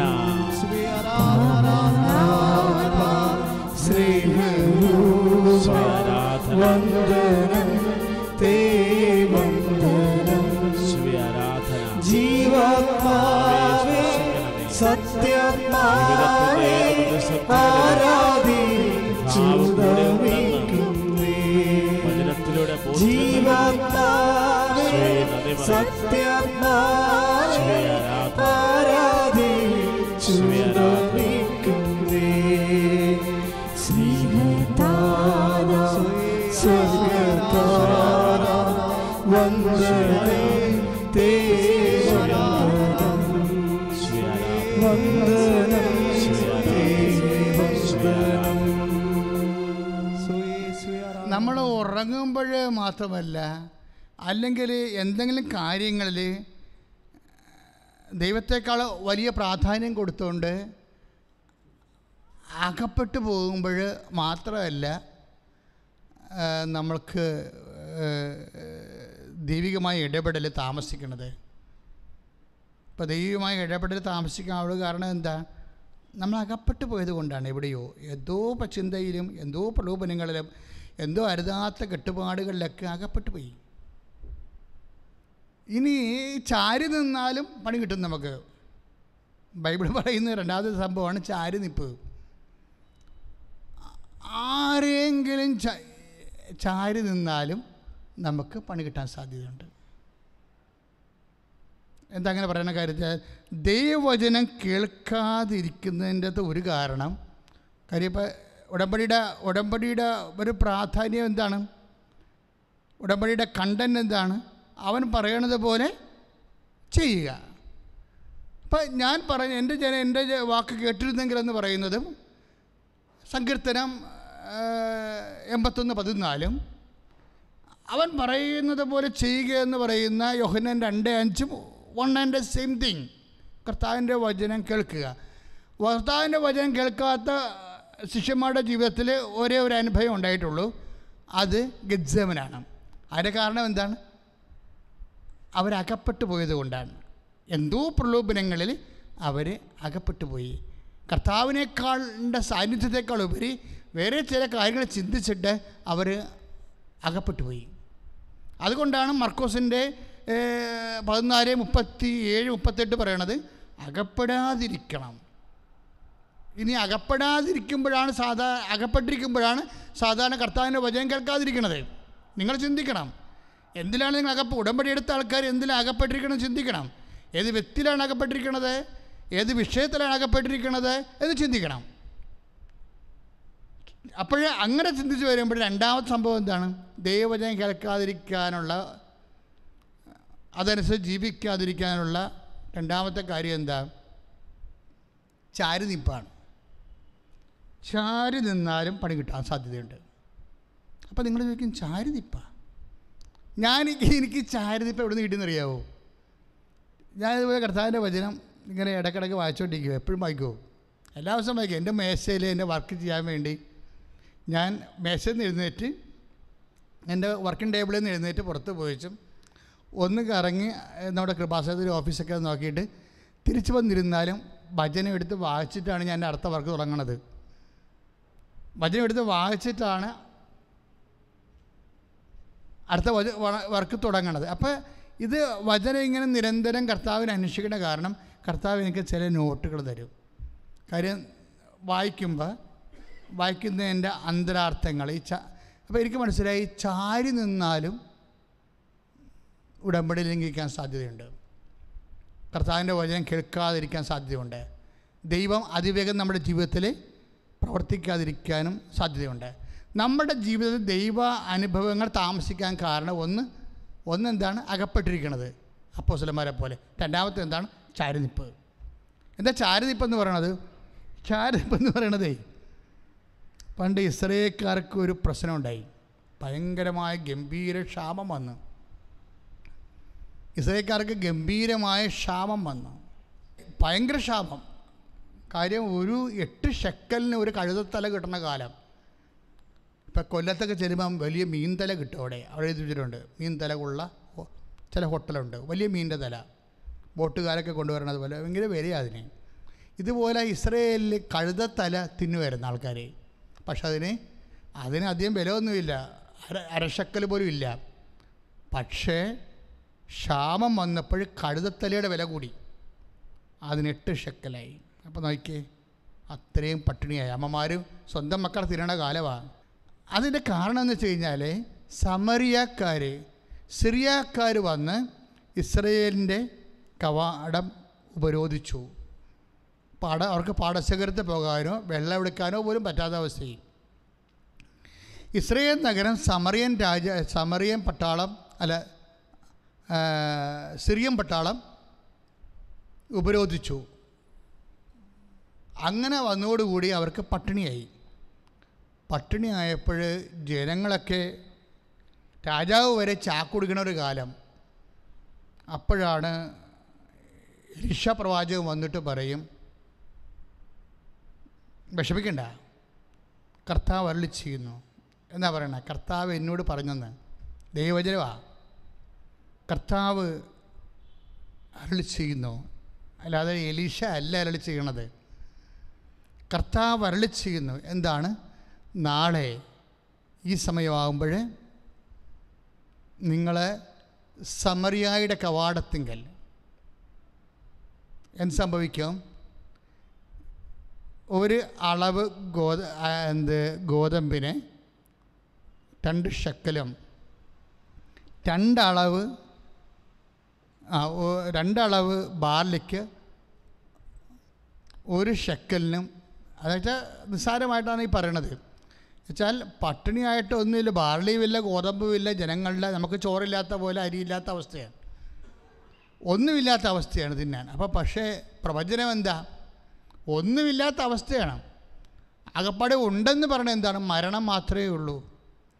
ഒരു ജനതയുടെ ജീവിതത്തിൽ മരണം മാത്രമേ ഉള്ളൂ എന്ന് തോന്നുന്ന സമയത്ത് കർത്താവ് അരുളി ചെയ്യുന്ന വചനങ്ങളുണ്ട്. എന്താണ്?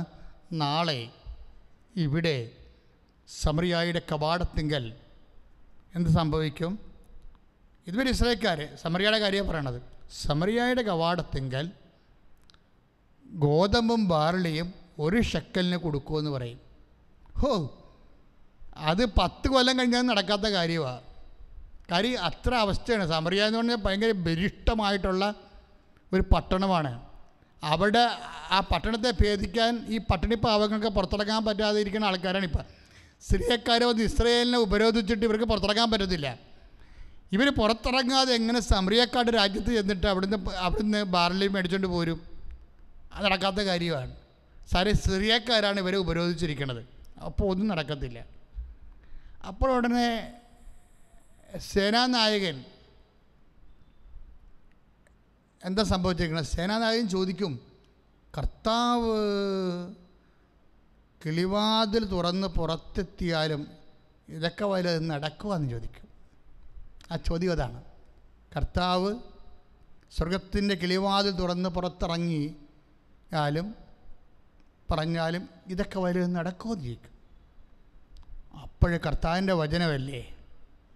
കർത്താവിൻ്റെ വചനം. ഈ സേനാനായകൻ ഈ തല നിൽക്കുമ്പോൾ എന്തുകൊണ്ടാണ് വാലാടിയെന്നറിയാവോ? ആ സമയത്ത് ഇസ്രായേൽ രാജാവിനെക്കുറിച്ച് പറയണത്, അയാൾ ഈ സേനാനായകൻ്റെ ചുമലിൽ ചാരി നിൽക്കുകയായിരുന്നെന്ന്. രാജാവേ ഈ പൊട്ടൻ്റെ അടുത്ത് ചാരി നിൽക്കുകയാണ്. കാര്യങ്ങൾ തിരക്ക് ദൈവത്തിൻ്റെ ആലോചന കേൾക്കേണ്ടവൻ ഒരു കഴുതയേക്കാൾ വിലയില്ലാത്തവനെ ചാരി നിൽക്കുകയാണ്. അവനെന്താണ്? അവൻ സേനാനായകനായി പോയതിൻ്റെ അവൻ ആ ഒരു കുണാണ്ടറ. അതുകൊണ്ട് അവനെ ചാരി നിൽക്കുന്ന രാജാവ് അവനെ ചാരി നിൽക്കുകയാണ്. ബൈബിൾ അത് കൃത്യമായിട്ട് പറയുന്നുണ്ട്. ഈ പേപ്പട്ടിനെയാണ് കർത്താവിൻ്റെ അഭിഷിക്തൻ ചാരി നിൽക്കണത്. പിന്നെ എങ്ങനെ രാജ്യം തിരിയുവരാണ്? അപ്പോൾ തന്നെ ചാരി രാജാവ് വരെ തന്നെ ചാരി നിൽക്കണ കാരണം ഇവന് അഹങ്കാരമായി. ഇവൻ ഉടനെ പറഞ്ഞ് കർത്താവിൻ്റെ സ്വർഗം തുറന്ന് കിളിവാതിൽ പുറത്തിറങ്ങിയാലും ഇതുവരെ നടക്കണ കാര്യമാണെന്ന് ചോദിച്ചു. ദാറ്റ് മീൻസ് അതിനെ തിരുത്താൻ രാജാവ് മുതിർന്നില്ല. കാര്യം എന്താണ്? അയാൾ ഇതുപോലെ പട്ടിണി കൊണ്ടും പ്രയാസം കൊണ്ടും അകപ്പെട്ട് നിൽക്കിയിരുന്നു. അകപ്പെട്ട് നിൽക്കുന്നവനാണ് ചാരി നിൽക്കണത്.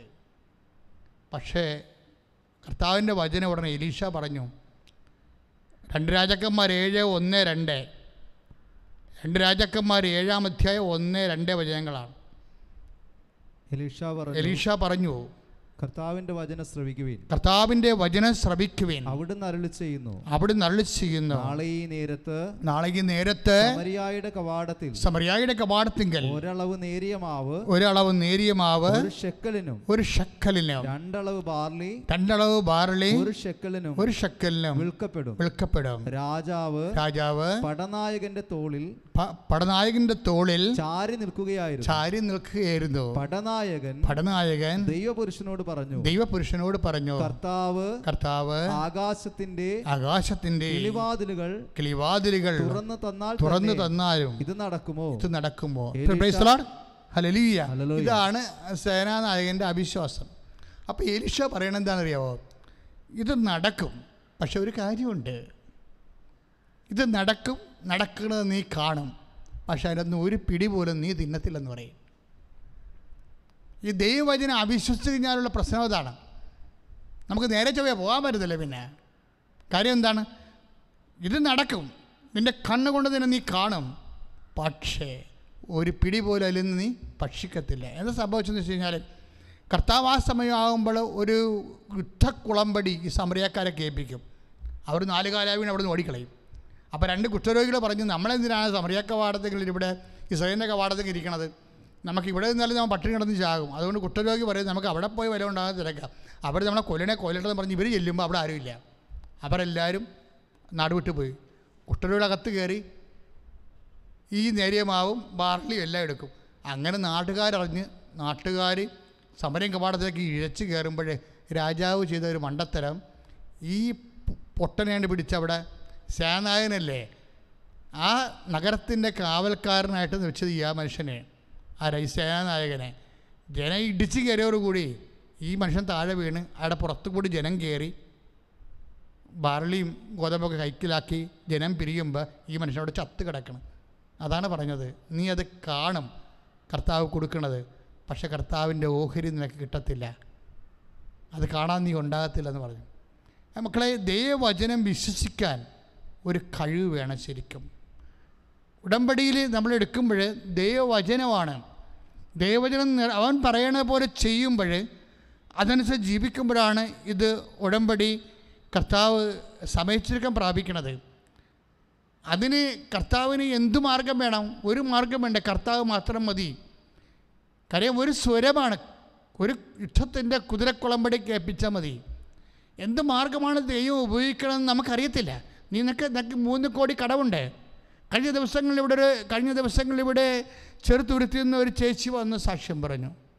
നമ്മളെ കലാമണ്ഡലത്തിൻ്റെ കഥകളി മോഹിനിയാട്ടമൊക്കെ പഠിപ്പിക്കുന്നവർ, അവരിപ്പോൾ ന്യൂയോർക്കിൽ അതിനെ പരിപാടി, കലാമണ്ഡലം ജോൺ, ആ സാക്ഷ്യം കിടപ്പുണ്ട്. അവർക്ക് 3 കോടി കടമാണ്. അവർ ഉടമ്പടി എടുത്തിട്ട് ഇവിടുന്ന് പോയതിന് ശേഷം തിരിച്ച് ആലപ്പുഴ റെയിൽവേ സ്റ്റേഷനിൽ എത്തിയപ്പോൾ ട്രെയിൻ വരാൻ കുറച്ച് അല്പം സമയം എങ്കിലും 300 രൂപ മുടക്കി അവർ തിരിച്ചു വന്ന് മാതാവിനെ ഒന്ന് കണ്ടിട്ട് പോകാമെന്ന് പറഞ്ഞിട്ട് ഒന്നുകൂടി കണ്ടിട്ട് പോകാമെന്ന്. അതാണ് വിശ്വാസം എന്ന് പറയുന്നത്. ഒന്നുകൂടി മാതാവിനെ കണ്ടിട്ട് പോകാമെന്ന് പറഞ്ഞ് ആലപ്പുഴയിൽ നിന്ന് അവർ തിരിച്ചു വരികയാണ്. 300 രൂപ മുടക്കി കണ്ടവർ തിരിച്ചു വരുന്ന സമയത്ത് രാത്രി 9 മണിയായി. ഞാൻ മാത്രമുണ്ട്. ഞാനത് വിളിച്ച് എന്നാ ചേച്ചിയെന്ന് ചോദിച്ചു. അച്ഛാ എനിക്കൊന്ന് മാതാവിനെ ഒന്ന് കണ്ടിട്ട് പോകാൻ വേണ്ടി, ഒന്നിട്ട് കാണാൻ വേണ്ടി വന്നു. എന്ത് വിശ്വാസമാണത്? അതാണ് ദൈവസ്നേഹം. ഞാൻ ഒന്നും ചെയ്തില്ല, എന്താ നിങ്ങളുടെ പ്രശ്നമെന്ന് ചോദിച്ചു. കാരണം എനിക്ക് 3 കോടി കടവണച്ച എങ്ങനെ ജീവിക്കുമെന്ന് ചോദിച്ചു. ഞാൻ പറഞ്ഞു നമുക്ക് കുഴപ്പമില്ലെന്ന് പറഞ്ഞു. ഞാൻ അവരെ അങ്ങനെ പിടിച്ചു കൊണ്ടുവന്ന് അൾത്താറെ വെച്ചിട്ട് അൾത്താറിൽ നിന്ന് കർത്താവിൻ്റെ കുരിശുരൂപത്തിൻ്റെ അവിടെ തല കുത്തി വെച്ച് അങ്ങോട്ടേക്ക്. ഞാൻ പറഞ്ഞു ഇനി നിങ്ങൾ പോയിക്കൊള്ളാൻ പറഞ്ഞു. കാര്യം എന്താ, ഞാനും തളർന്ന് നിൽക്കേണ്ട ഒരു വാക്ക് പറയാൻ പറ്റും. രാവിലെയുള്ള ശുശ്രൂഷയാണ്, തളർന്ന് നിൽക്കുകയാണ്. പക്ഷേ ഇപ്പം ന്യൂയോർക്കിൽ നിന്ന് അവർ സാക്ഷ്യം പറയാൻ വേണ്ടി വന്നിരിക്കണം. എന്താണ് ഞാൻ, അതായത് പെട്ടെന്ന് അവിടെ സ്ഥലമൊക്കെ കുറേയാണ് വിറ്റ് മാറിയത്. സെക്കൻഡുകൾക്കുള്ളിൽ അത്രയും കടങ്ങളെല്ലാം പരിഹരിച്ചു. ഏറെക്കുറെ 90% കടങ്ങൾ പരിഹരിച്ചു. സന്തോഷത്തോടെ ഇവിടെ തിരിച്ചു വരും. നിൻ്റെ ജീവിതം മറിയാൻ വേണ്ടി 1 സെക്കൻഡ് മതി കർത്താവിന്. പക്ഷേ ഇതുപോലെ നീ വിശ്വസിക്കണം, ഇതുപോലെ നീ സ്നേഹിക്കണം, ഇതുപോലെ നീ പ്രത്യാശിക്കണം. അതിൻ്റെ കൃപയ്ക്ക് വേണ്ടി സ്തുതിക്കട്ടെ. ദൈവത്തിൻ്റെ ശത്രുക്കളുടെ സ്തുതിക്കട്ടെ.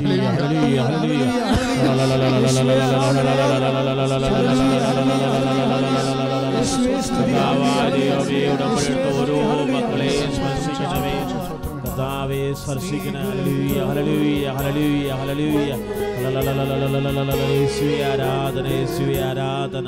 സ്തുതിക്കട്ടെ. ഹല്ലേലൂയ ഹല്ലേലൂയ ഹല്ലേലൂയ ഹല്ലേലൂയ ഹല്ലേലൂയ ഹല്ലേലൂയ. കർത്താവായ ദൈവമേ, സമർപ്പിച്ച് പ്രാർത്ഥിക്കുന്ന കർത്താവേ, ടി.വി. ചാനലിലൂടെ ശുശ്രൂഷ കണ്ട് പ്രാർത്ഥിക്കുന്നവര്, യൂട്യൂബിലെ ശുശ്രൂഷ കണ്ട് പ്രാർത്ഥിക്കുന്നവര്, കഴിയുന്നവര്, മഹാമാരി കഴിയുന്നവര് എല്ലാവരെയും സമർപ്പിക്കുന്ന ഈശോയെ, സാമ്പത്തിക ഞെരുക്കത്തിൽ കഴിയുന്നവര്, സമർപ്പിക്കുന്ന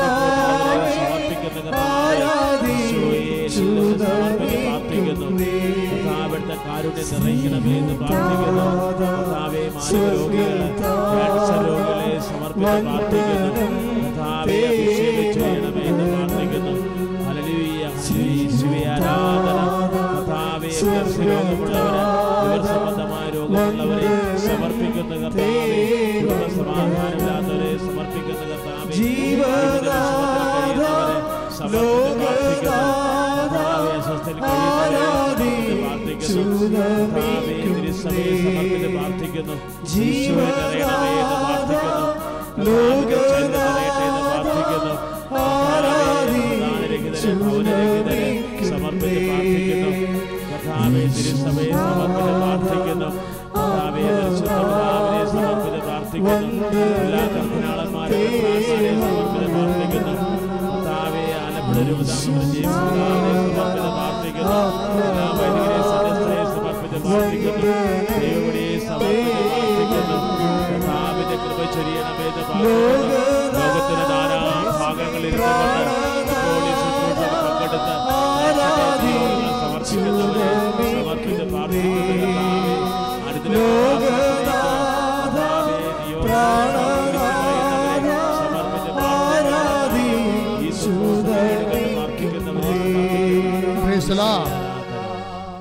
അതായത് നമ്മൾ 2 രാജാക്കന്മാർ 7:2 കണ്ടില്ലേ? അപ്രതീക്ഷിതമായി ദൈവം ഇടപെടും. കാര്യം നമ്മുടെ പ്രതീക്ഷകൾക്ക് അപ്പുറത്ത് നമുക്ക് എല്ലാ കാര്യങ്ങൾക്കും ഒരു പ്രതീക്ഷ ഉണ്ടല്ലോ. ഇന്നതുപോലെ നടന്നു കഴിഞ്ഞാൽ ഇന്ന കാര്യങ്ങൾ ഇന്ന സമയത്ത് നടക്കുമെന്നൊക്കെ നമുക്ക് ധാരണയില്ലേ? പക്ഷേ അങ്ങനെ നമ്മൾ ചിന്തിക്കുമ്പോൾ അയ്യോ ഇതെങ്ങനെ നടക്കാനാണ്? ഇപ്പം ചാരി നിൽക്കുന്ന ആൾക്കാർക്ക് എന്താ പ്രശ്നം? ചാരി നിൽക്കുന്നവർ ചോദിക്കും, ആരെങ്കിലും നിങ്ങൾ ചാരി നിൽക്കണമെങ്കിൽ ബുദ്ധിയില്ലാത്തവന്മാർ ചാരി നിൽക്കത്തില്ലേ? പള്ളി പോകാത്തവന്മാരും പല്ല് ചേക്കാത്തവന്മാരൊക്കെ നിങ്ങൾ ചാരി നിൽക്കത്തില്ലേ? ദൈവവിശ്വാസമില്ലാത്തവരെയും യുക്തിവാദികളെയും അതുപോലെ തന്നെ മറ്റു തരത്തിലുള്ള രാഷ്ട്രീയ പാർട്ടികളിലൊക്കെ പ്രവർത്തിക്കുന്ന ആൾക്കാരുമായിട്ടാണ് നിങ്ങൾ ചാരി നിൽക്കണമെങ്കിൽ നിങ്ങളുടെ കാര്യം പോക്ക. എന്താ കാര്യം? പ്രയാസ നിമിഷങ്ങൾ ഇവർക്കൊന്നും ചെയ്യാൻ പറ്റത്തില്ല. ഇവർക്ക് സേനാനായകനെ പോലെ ഒത്തിരി സൈന്യങ്ങളുണ്ട്, ശക്തിയുണ്ട്, പക്ഷെ വിവരമില്ല, അവന് ജ്ഞാനമില്ല. അതുകൊണ്ടാണ് ആ സൈന്യാധിപൻ ചോദിച്ചത്. എന്നാ ചോദിച്ചത്? കർത്താവ് കിളിവാതിലോട്ട് തുറന്നു വന്നാലും ഇതൊക്കെ നടക്കുമോ എന്ന് ചോദിച്ചു. അപ്പോൾ ഇങ്ങനെയുള്ളവന്മാരെ രാജാവ് ചാരി നിന്നത് കൊണ്ടാണ് രാജാവിന് പണി കിട്ടിയത്. കർത്താവ് അവിശ്വസ്തനായില്ലേ? അവിശ്വസ്തനായി പോയില്ലേ? അപ്പോഴേ അതല്ലെങ്കിൽ അവരെ തിരുത്തണമായിരുന്നു രാജാവ്. നിനക്ക് വിശ്വാസത്തിനെതിരെ സംസാരിക്കുമ്പോൾ ആ ഇസ്രായേൽ രാജാവ് ചെയ്ത കുറ്റം എന്താണ്? അയാൾ തിരുത്തിയില്ല തൻ്റെ സേനാനായകനെ. എന്താ കാരണം? തൻ്റെ കഴിവുകളെല്ലാം നഷ്ടപ്പെട്ടെന്ന് വിചാരിച്ചുകൊണ്ട് സേനാനായകനെ അയാൾ ചാരി നിൽക്കുകയായിരുന്നു. നിങ്ങൾ ചിലപ്പോൾ പലതരത്തിൽ പല വ്യക്തികളെ നിങ്ങൾ ചാരാം. സമ്പത്ത് തരാമെന്ന് പറഞ്ഞവരെ തരാം, കടം തരാമെന്ന് പറഞ്ഞവരെ ചാരാം. ഇങ്ങനെ ഓരോ മനുഷ്യനെ ചാരി കണ്ണ് കാണാൻ പാലാത്തവന്മാർ ചാരും. അല്ലെങ്കിലും കർത്താവിനെ കാണാൻ പാലാത്തവന്മാരെ ചാരും. എന്താ കാര്യം എന്നറിയാവോ? പണ്ട് സാംസൺ ചാരിയില്ലേ? സാംസൺ കണ്ണും കാണാൻ പാലാതെ വന്നപ്പോഴാണ് പറഞ്ഞത്. ഒരു കൊച്ചിനോട് എന്താ പറഞ്ഞത്? നമ്മൾ വായിക്കുന്നുണ്ടേ, സ്തുതിക്കട്ടെ ഹല്ലേലൂയ യേശുസ്തോത്രം ഹല്ലേലൂയ ഹല്ലേലൂയ ഹല്ലേലൂയ ഹല്ലേലൂയ. ന്യായാധിപന്മാരുടെ പുസ്തകത്തിലാണ്. സ്തുതിക്കട്ടെ ഹല്ലേലൂയ യേശുവേ യേശുവേ ഹല്ലേലൂയ ഹല്ലേലൂയ യേശുവേ ഹല്ലേലൂയ ആരാധിക്കുന്നു. ഹല്ലേലൂയ ഹല്ലേലൂയ ഹല്ലേലൂയ. സ്വർഗ്ഗത്താദ ഹൃദയത്തോട്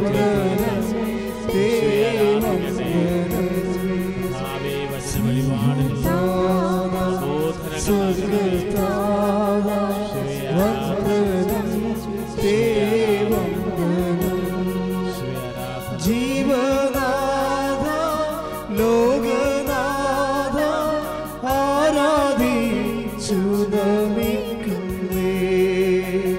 ജീവനാഥ ലോകനാഥ ആരാധിച്ചു നമിക്കുന്നേ. ന്യായാധിപന്മാരുടെ പുസ്തകം 16:26. കൈക്ക് പിടിച്ചിരുന്ന ബാലനോട് സാംസൺ പറഞ്ഞു, ഒന്ന് ചാരി നിൽക്കാൻ കെട്ടിടത്തിൻ്റെ തൂണുകൾ എവിടെയാണ് എന്ന് ഞാൻ തപ്പി നോക്കട്ടെ. കണകാണാൻ പറഞ്ഞുകൊണ്ടാണ്. ഇപ്പം നിങ്ങൾ ആരെങ്കിലുമൊക്കെ ചാരി നിൽക്കുന്നുണ്ടെങ്കിൽ കർത്താവിനല്ലാതെ വേറെ ആരെ ചാരിയാലും നിങ്ങൾക്ക് കണ്ണ് കാണാൻ പാടില്ലെന്ന് നിർത്താവും. കണ്ണ് തുറക്കണം ദൈവത്തിലെ. എത്ര ലക്ഷം കടമാണെങ്കിലും ക്യാൻസർ 4ാം സ്റ്റേജിലാണെങ്കിലും നീ ആരെയും ചാരരുത്, കർത്താവിനെ മാത്രം ചാരണം. നീ ഒന്നിലും അകപ്പെടരുത്. ശിഷ്യന്മാർക്ക് സംഭവിച്ചത് അകപ്പെട്ടു പോയതാണ്. പ്രാർത്ഥിക്കുക, കർത്താവേ ഒന്നിലും അകപ്പെടാതിരിക്കാൻ, ഒന്നിനെയും ചാരാതിരിക്കാൻ അങ്ങയിൽ മാത്രം ആശ്രയിച്ചുകൊണ്ട് അങ്ങയുടെ വചനങ്ങള് അവസാന നിമിഷം വരെ നിറവേറ്റിക്കൊണ്ട് നിന്റെ കൃപയാൽ കർത്താവേ നിന്റെ സുവിശേഷത്തിന്റെ സാക്ഷിയാകാൻ എന്നെ അഭിഷേകം ചെയ്യണം.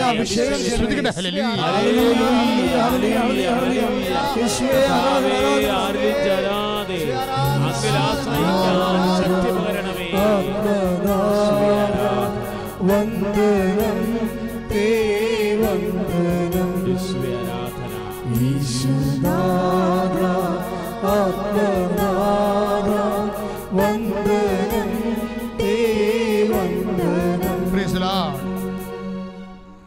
അവസാനമായി ജ്ഞാനം 11:6-7 രക്തരൂക്ഷിതമായി കലങ്ങി മറിഞ്ഞൊഴുകുന്ന നദിക്ക് പകരം അവിടുന്ന് അവർക്ക് അപ്രതീക്ഷിതമായ രീതിയിൽ സമൃദ്ധമായ ജലം നൽകി. Praise the lord.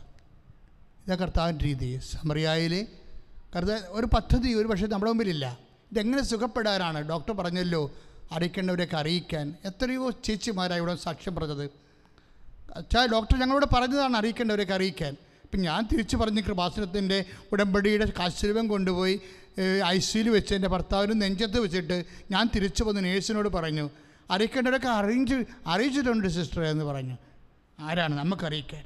നമുക്ക് നമ്മുടെ കർത്താവ് മാത്രം. അവർ ജീവനോടെ എഴുന്നേറ്റ് വീട്ടിലോട്ട് പോരുമ്പോഴുണ്ടാകുന്ന ഒരു വിശ്വാസമുണ്ട്. ദൈവത്തെ കൂടുതൽ അറിയാൻ, കൂടുതൽ അനുഭവിക്കാൻ, ദൈവം നിൻ്റെ കയ്യിൽ പിടിച്ചിരിക്കുകയാണെന്നുള്ള ബോധ്യം ഉണ്ടാകാൻ വേണ്ടി മാത്രമാണ് നിൻ്റെ ക്ലേശങ്ങൾ. നീ ആരെയും ചാരി നിൽക്കാതെ, ഒന്നിനും അകപ്പെടാതെ, ഉടമ്പടി വചനങ്ങൾ പോലെ അവൻ പറഞ്ഞ പോലെ നിറവേറ്റിക്കൊണ്ട് അവസാനം വരെ വിശ്വാസം ജീവിക്കാൻ നിന്നെ കർത്താവ് അഭിഷേകം ചെയ്യട്ടെ. ശ്രുതികട്ടെ. ഹല്ലേലൂയ.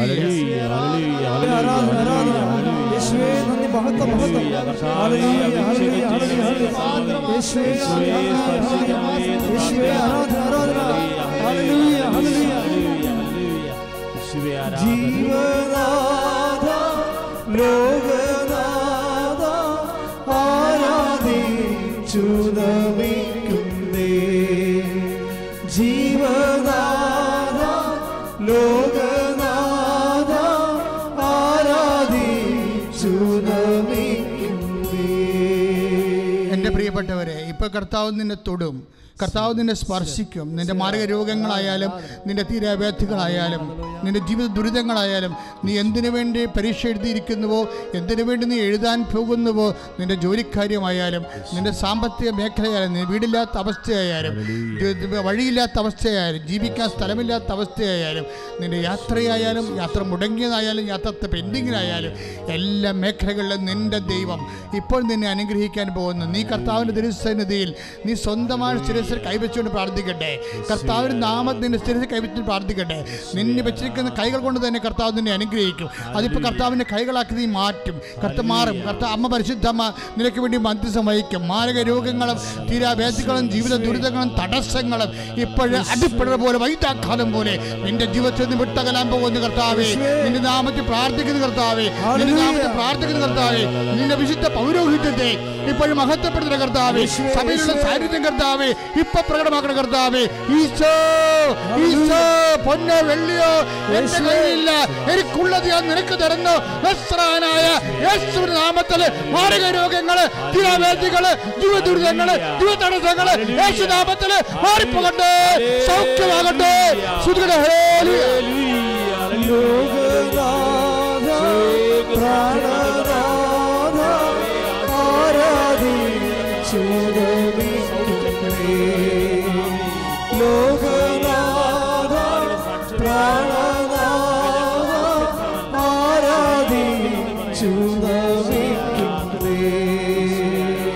ശുദ്ധ പരമദിവ്യകാരുണ്യത്തിന് ആരാധനയും സ്തുതിയും പുകഴ്ചയും ഉണ്ടായിരിക്കട്ടെ. മകളെ, കർത്താവ് നമ്മൾ നിറഞ്ഞു നിൽക്കുന്ന സമയമാണ്. അമ്മ സന്തോഷിച്ച് നിൽക്കുന്ന സമയമാണ്. കർത്താവ് തന്നെ തിരുമുൻപാട് വലത് കർത്താവ് നിങ്ങളെ ആശ്രയിച്ചുകൊണ്ട് നമ്മുടെ പിതാക്കന്മാരെ പകൽ മേഘസ്തംഭവും രാത്രി തീത്തൂണുമായി നയിച്ച ദൈവത്തിൻ്റെ വെളിച്ചവും തണലും നിന്റെ അവകാശവും നിന്റെ ഓഹരിയുമായി തിരഞ്ഞെടുക്കപ്പെട്ട ജനമേ, കർത്താവ് നിന്നെ അനുഗ്രഹിക്കുന്നു. തിരഞ്ഞെടുക്കപ്പെട്ട ദൈവ പൈതലേ, നിന്റെ മനസ്സിനാണെങ്കിൽ, നിന്റെ ശരീരത്തിലാണെങ്കിൽ, നിന്റെ ജീവിതത്തിലാണെങ്കിൽ ഇപ്പോഴെന്ത് വേദനയായാലും ഈ നിമിഷം നിന്നെ സ്പർശിക്കുന്നു. കർത്താവേ, നിന്റെ നാമത്തെ മഹത്വപ്പെടുത്തുന്ന കർത്താവേ, കർത്താവേ, നിന്റെ വിശുദ്ധ പൗരോഹിത്യം മഹത്വപ്പെടുത്തുന്ന കർത്താവേ, കർത്താവേ, സഭയിലുള്ള സാന്നിധ്യം പ്രകടമാക്കണമേ. അമ്മേ പരിശുദ്ധമ്മ ദേവമാതാവേ, 35 വർഷം ഞാൻ അർപ്പിച്ച കൃപാനയെ ഓർക്കണമെന്ന് പ്രാർത്ഥിക്കുന്നു. കൃപാസാൽത്തറയിൽ ജീവനോടെ പ്രത്യക്ഷപ്പെട്ട് പരിശുദ്ധമ്മയുടെ മധ്യസ്ഥത്തില് ജീവിത ദുരിതങ്ങള്, ജീവിത തടസ്സങ്ങള്, തകർന്നിരിക്കുന്ന മക്കള് യേശുവിന്റെ നാമത്തില്, മാരക രോഗങ്ങള് യേശുവിന്റെ നാമത്തില് സൗഖ്യമാകട്ടെ. യേശുവിന്റെ നാമത്തില് മാരക രോഗങ്ങള്, തീരാവേദികള്, ജീവിത ദുരിതങ്ങള്, ജീവിത തടസ്സങ്ങള് യേശുനാമത്തില്, യേശുനാമത്തില് മാറിപ്പോകട്ടെ.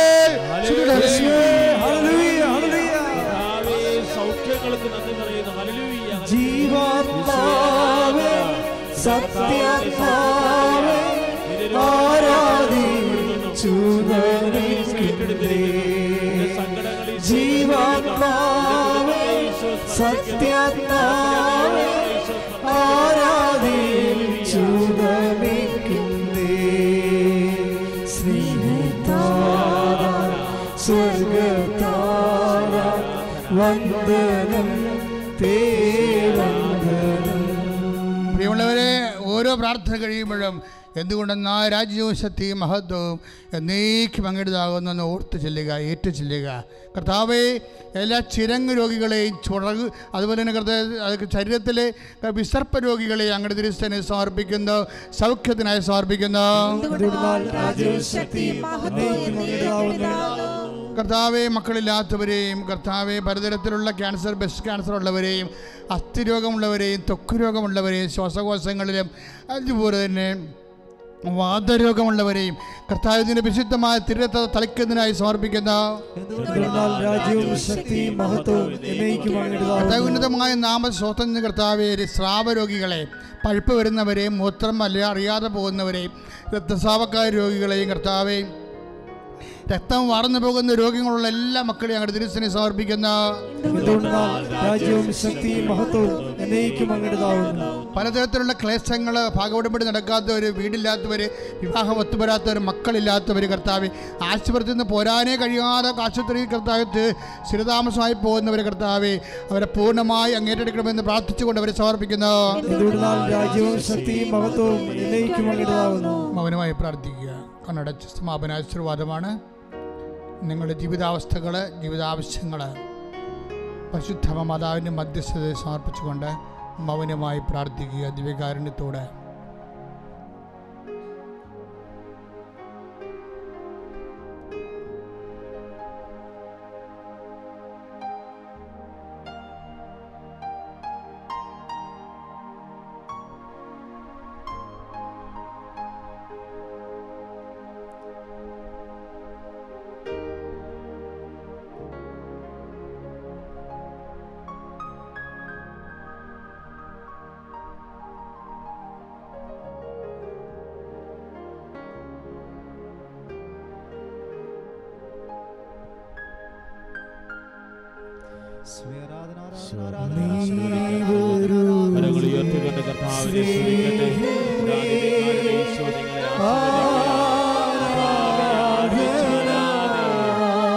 മാത്രം ആശ്രയിച്ചുകൊണ്ട് ഞങ്ങളുടെ രോഗങ്ങളെ സമർപ്പിക്കുന്നു.